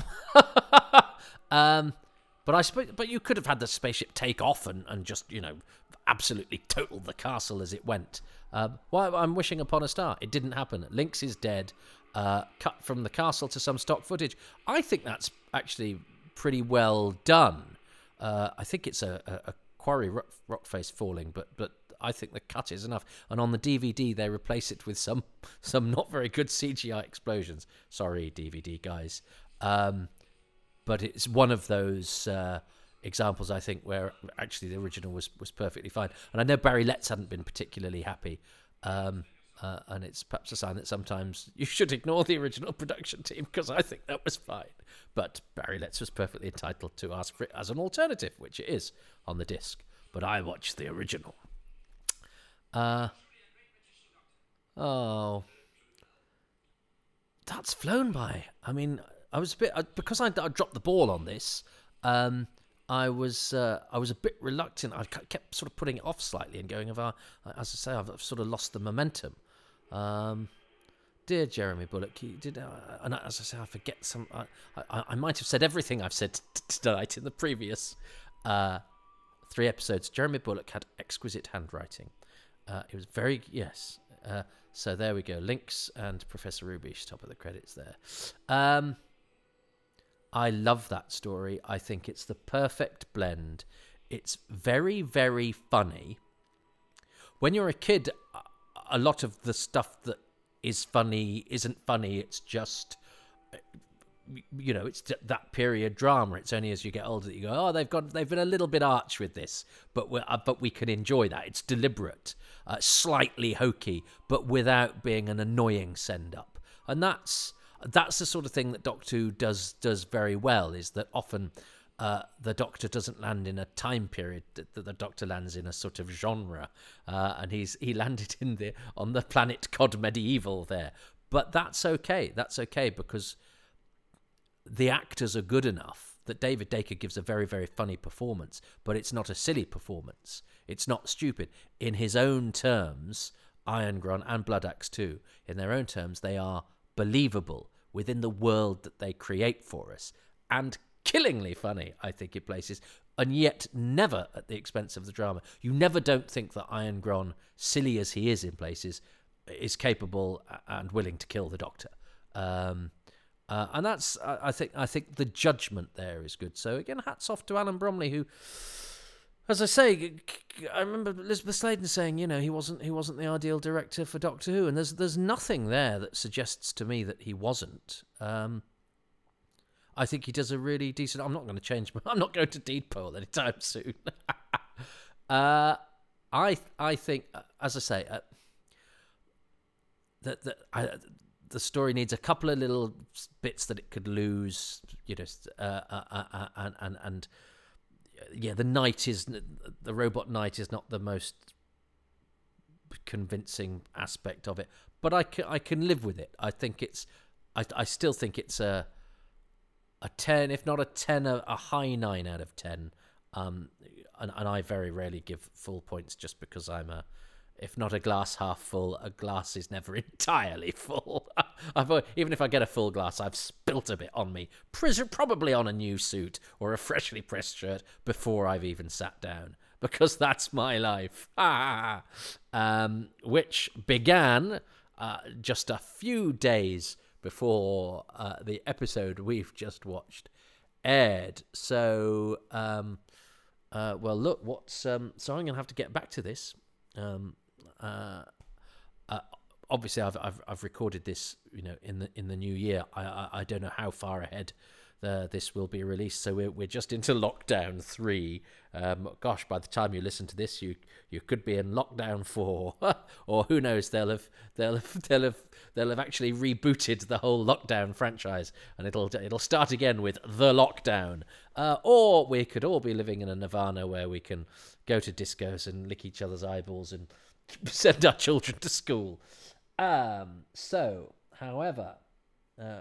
what has not changed is what Tom Salinsky recorded for me whenever it was that he sent me this. I've not seen it. This one says Part 4 reaction and bonus and plugs, because that's what I ask people to do, for the Part 4, is to choose a thing from Part 4, a bonus thing, and then to plug their wares. A lot of people haven't been. But Tom, it seems like he will be, and good, because he does much that is worth plugging. My things, I'm going to choose, with an honourable mention to Robert Holmes, who I will pick for some of his stories, and it goes without saying, I think he, of the original series writers, is the one that speaks Doctor Who most fluently. I think he gets the show. He is simpatico with all of the elements that make Doctor Who work.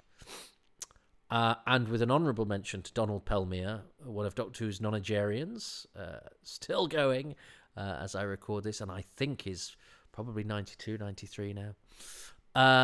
And I do like Professor Rubish, and I've seen him get a couple of bad reviews, and I think they're wrong. I think he's funny, he's dotty, and he pitches it just right. And he's good fun. And he gets the moment where he whacks Links with the baseball bat. Love that. But I was resisting choosing Links because he's in Cliffhanger 1, Cliffhanger 3.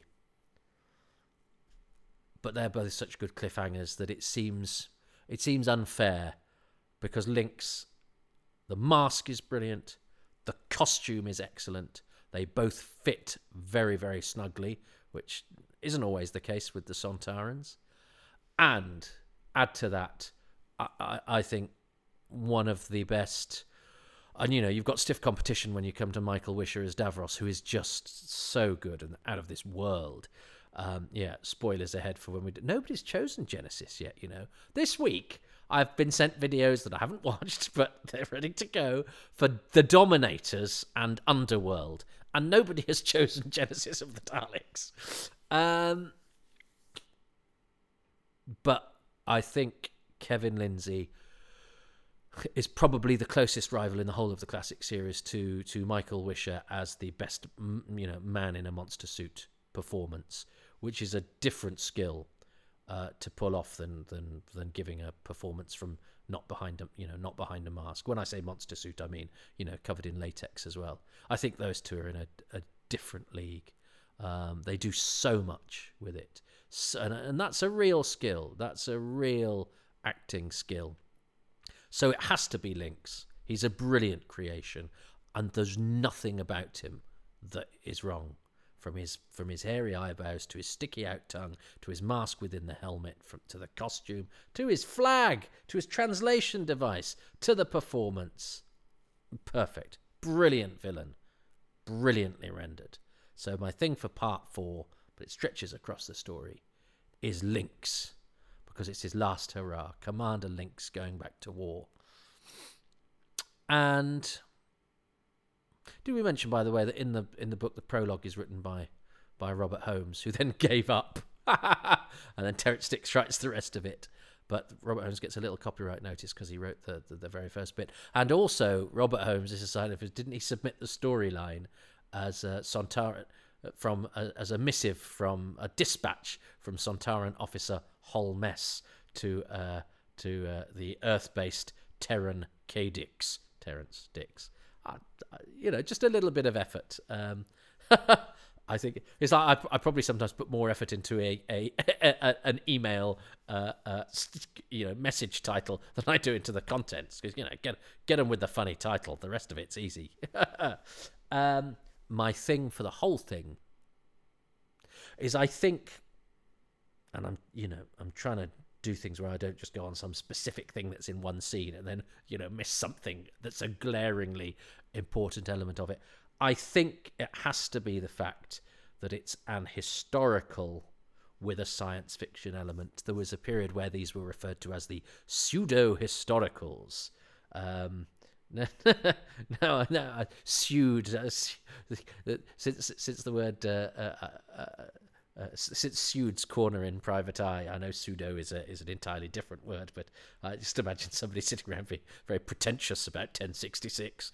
But they were called pseudo-historicals, where they weren't the pure historicals of largely the Hartnell era. They are the ones which are set in the past but have a science fiction element. And I think the BBC does period drama so well, and Doctor Who does science fiction so wittily, when all the excitement of a sci-fi story is married with the BBC's tendency to do period drama very well, and the actors rising to that occasion and making full virtue of these classically trained actors in these sort of genres that they have great aptitude with.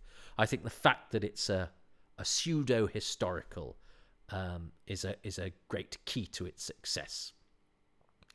Watch him now choose Robert Holmes and Professor Rubish, who were my 12th and 13th man, respectively. Let's see what Tom says. And he's reacting as he watches it like I am. And I think he's one of the first people to do that, because I think most people have just gone, oh, well, maybe not. I don't know. Stop waffling.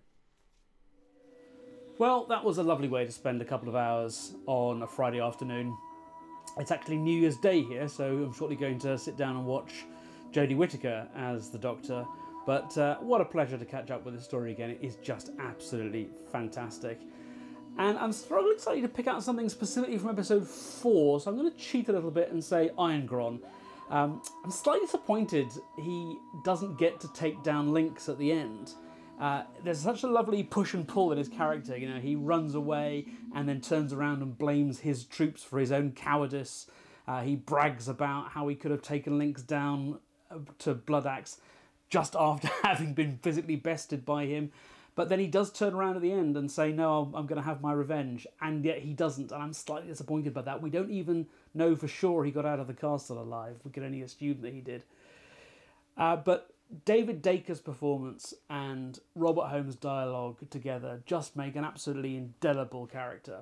And by picking Irongron as my favourite aspect of episode 4, that frees me up to pick Elizabeth Sladen as Sarah J. Smith for my bonus favourite. There's a reason why she's such a favourite companion. There's a reason why she's the one companion from the classic series who got brought back, unless you count K9. She just is magnificent. This is a wonderful debut. I believe Elizabeth Sladen did say that she was disappointed that Sarah was never as strong as she was here. And yes, some of the stuff about women's lib seems a little bit dated now, but she makes such an impact. It's so impressive. What a wonderful story this is, and what a pleasure to watch it again.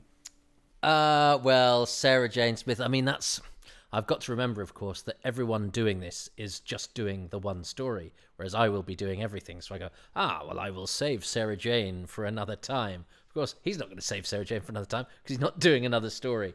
I'm very stupid. I mean, I do miss a trick. I'm never going to win. I sort of have decided, I think I'm never going to win. But that's all right, because if you never expect to win, when you do, it's a bonus. Both very legitimate choices, although Tom seems to think that seems to missed Irongron not making out of the castle. He dies. He gets shot by Lynx, shot dead. But Bloodaxe presumably lives to fight another day, as do Edward of Wessex and Lady Eleanor. June Brown and Alan Rowe playing the sort of almost the most peripheral characters, really. That's usually the sign of a good production then, if Alan Rowe's bottom of the credits. He's I watched Horror of Fang Rock for pleasure over Christmas, and if when I come to do that as part of this, I don't choose him playing Skinsale, I must be distracted. Anyway, I actually watched some Doctor Who for pleasure, and actually, anyway, doesn't matter. So look, Tom is a really, really interesting guy. I really like the way that he embraced that. I think he chose some great choices. He chose a great story, and he got in just in time because, as I say, another friend wanted to choose the Time Warrior about a week later, and instead has chosen Death to the Daleks. So that's one to look forward to as well, because I've got the video for that. I mix up the release order in order to give a variety of Doctors. So who knows when you'll hear this, but I've given the game away. This was recorded in January 2021.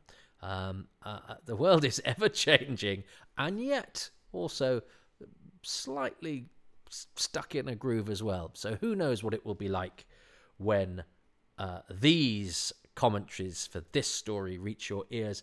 But I hope, whatever the world is like, where you are, it is a happy time and a happy place. And my thanks to Tom Salinsky, and I'm going to let him plug his wares as the way out of this particular instalment. And I'll be back with another story, don't know which one, but it won't be a Pertwee, next time. So join me for that. And over to Tom with sincere thanks to him. Now, if you're interested in me and the stuff that I do, I run corporate workshops, generally about communications. I write plays and things, including some for Big Finish. And I'm coming to the end of a 3-year plus project with fellow Big Finish writer John Dorney and an actor called Jessica Regan. And we've been working our way through every film that's won Best Picture at the Academy Awards in an order determined by picking them out of a hat at random. So that's called Best Pick. You can hear all the episodes by going to bestpickpod.com or by using your podcast listening tool of choice. And you can hear us talking about lots and lots of films, as well as a few special episodes about people like Orson Welles, Alfred Hitchcock, Stanley Kubrick, and so on. It's been a really fun journey. Probably would have finished by the time you've heard this, but we're going to try and keep it going in some form. Thank you very much, Toby, for asking me to take part in this. It's been a tremendous amount of fun, and I hope this is what you wanted. Cheerio, bye for now. Thank you so much for listening to Happy Times and Places, which is presented by me, Toby Haydock. My special guest this time around is Tom Salinsky, who can be found on Twitter at Tom Salinsky. My thanks to him and to patrons, who include Lisa Gledhill, Robin Groan, Paul J. Guest, Susan Harrison, Steve Hatcher, Duncan Harvey, Stephen Hill, Simon Hodges, Sam Hollingsworth, Matthew Hooliston, Darren Howard, Gregory Hudson, David Hughes, Paul Ingerson, Robert Jewell, Christopher Joyce, Judith Jackson, William Keith, Matthew Kilburn, Andy Kitching, Hendrik Korzeniowski, Andrew Lester, Andrew Llewellyn, Jacob Lumley, Nate Lynch, Darryl McLean, Pip Madeley, Nick Mellish, James Miller, Justin E. Monaghan, Jeremiah O'Connor, Mark Trevor Owen, Russell Parker, Phil Pascoe, Richard Patey, Ruben Herfindahl, Peter Harness, Rob Leonard, Stephen Moffat, and Richard Straw. The music for these podcasts is by Dave Gates and the artwork by Dylan Patterson. If you too would like to be a patron, you can go to patreon.com/Toby Haydock. There are several tiers. It's pretty egalitarian, and most tiers get most things, although you have to go to a £5 a month to get a badge. But £3 per month is the lowest, and you can even get 10% off that if you sign up for a year in one go, and you get early releases, bonus material, special access, and all sorts of other stuff. Interaction too. You can ask for things. Tell me what you want, and I will give it. I'm a willing, needy person who will perform tricks for pennies. If you don't want to commit to a monthly thing, that's totally fair enough. You can go to ko-fi.com/Toby Haydock and throw me enough for a hot caffeinated beverage whenever you feel the need, or I sound like I need waking up or heating up. But you know what costs nothing, because I'm just grateful to you for listening, to be perfectly honest. I'm glad there are people out there who like this stuff. I hope you do. And if you do, please go to your podcast provider, especially iTunes and Apple and those places, and give these 5 stars and a couple of lines of positive review. That really does help spread the word about these, and it means that my labours are not in vain, and that costs you absolutely nothing. So if you could just spare a couple of seconds to do that, I would be very, very grateful indeed.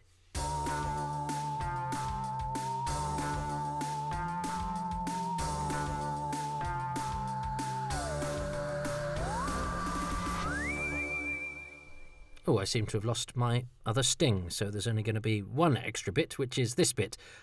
Do avail yourself of my live comedy shows, twitch.tv/Excess Malarkey, on the first Sunday of every month. That's absolutely free. It's my 24-year-old comedy club, which is live in Manchester every Tuesday. And we've done this online version once a month, first Sunday of the month on Twitch, because that's where we went during the pandemic, and it proved to be rather popular. We have a good run of people, good comics enjoy playing the gig, and there's a lovely community, and you can interact. You can heckle via your keyboard if you so desire. So come and do those things, and I don't know how I'm going to end this now, because I've just used up I suppose I could use the same sting twice, because I have that on my array of things in front of me. So I'm going to play the long sting again, but I'm then not going to put something after that, because we'll be here all day. I mean, are you still here? Is anybody still here? I've got nothing for you except for the long piece of music again. So that was worth waiting for, wasn't it? So thanks for listening. Go away. Seek riches elsewhere. There are actually other podcasts that are properly prepared that have bits at the beginning and the middle that you haven't listened to, and you're listening to the end of this one. You're mad. Anyway, you're a Doctor Who fans. You are completists. That was my BBC video ident. Shall I end on that? And there was the other one, wasn't there? Bam bam. That went like that. I'm not confident about the rest of it. There we go. That's one for the. If you never collected the BBC videos, that will mean nothing to you. But which means you're officially not a proper fan. No, it doesn't. It just means you're not old or weren't able to get the videos. Bye.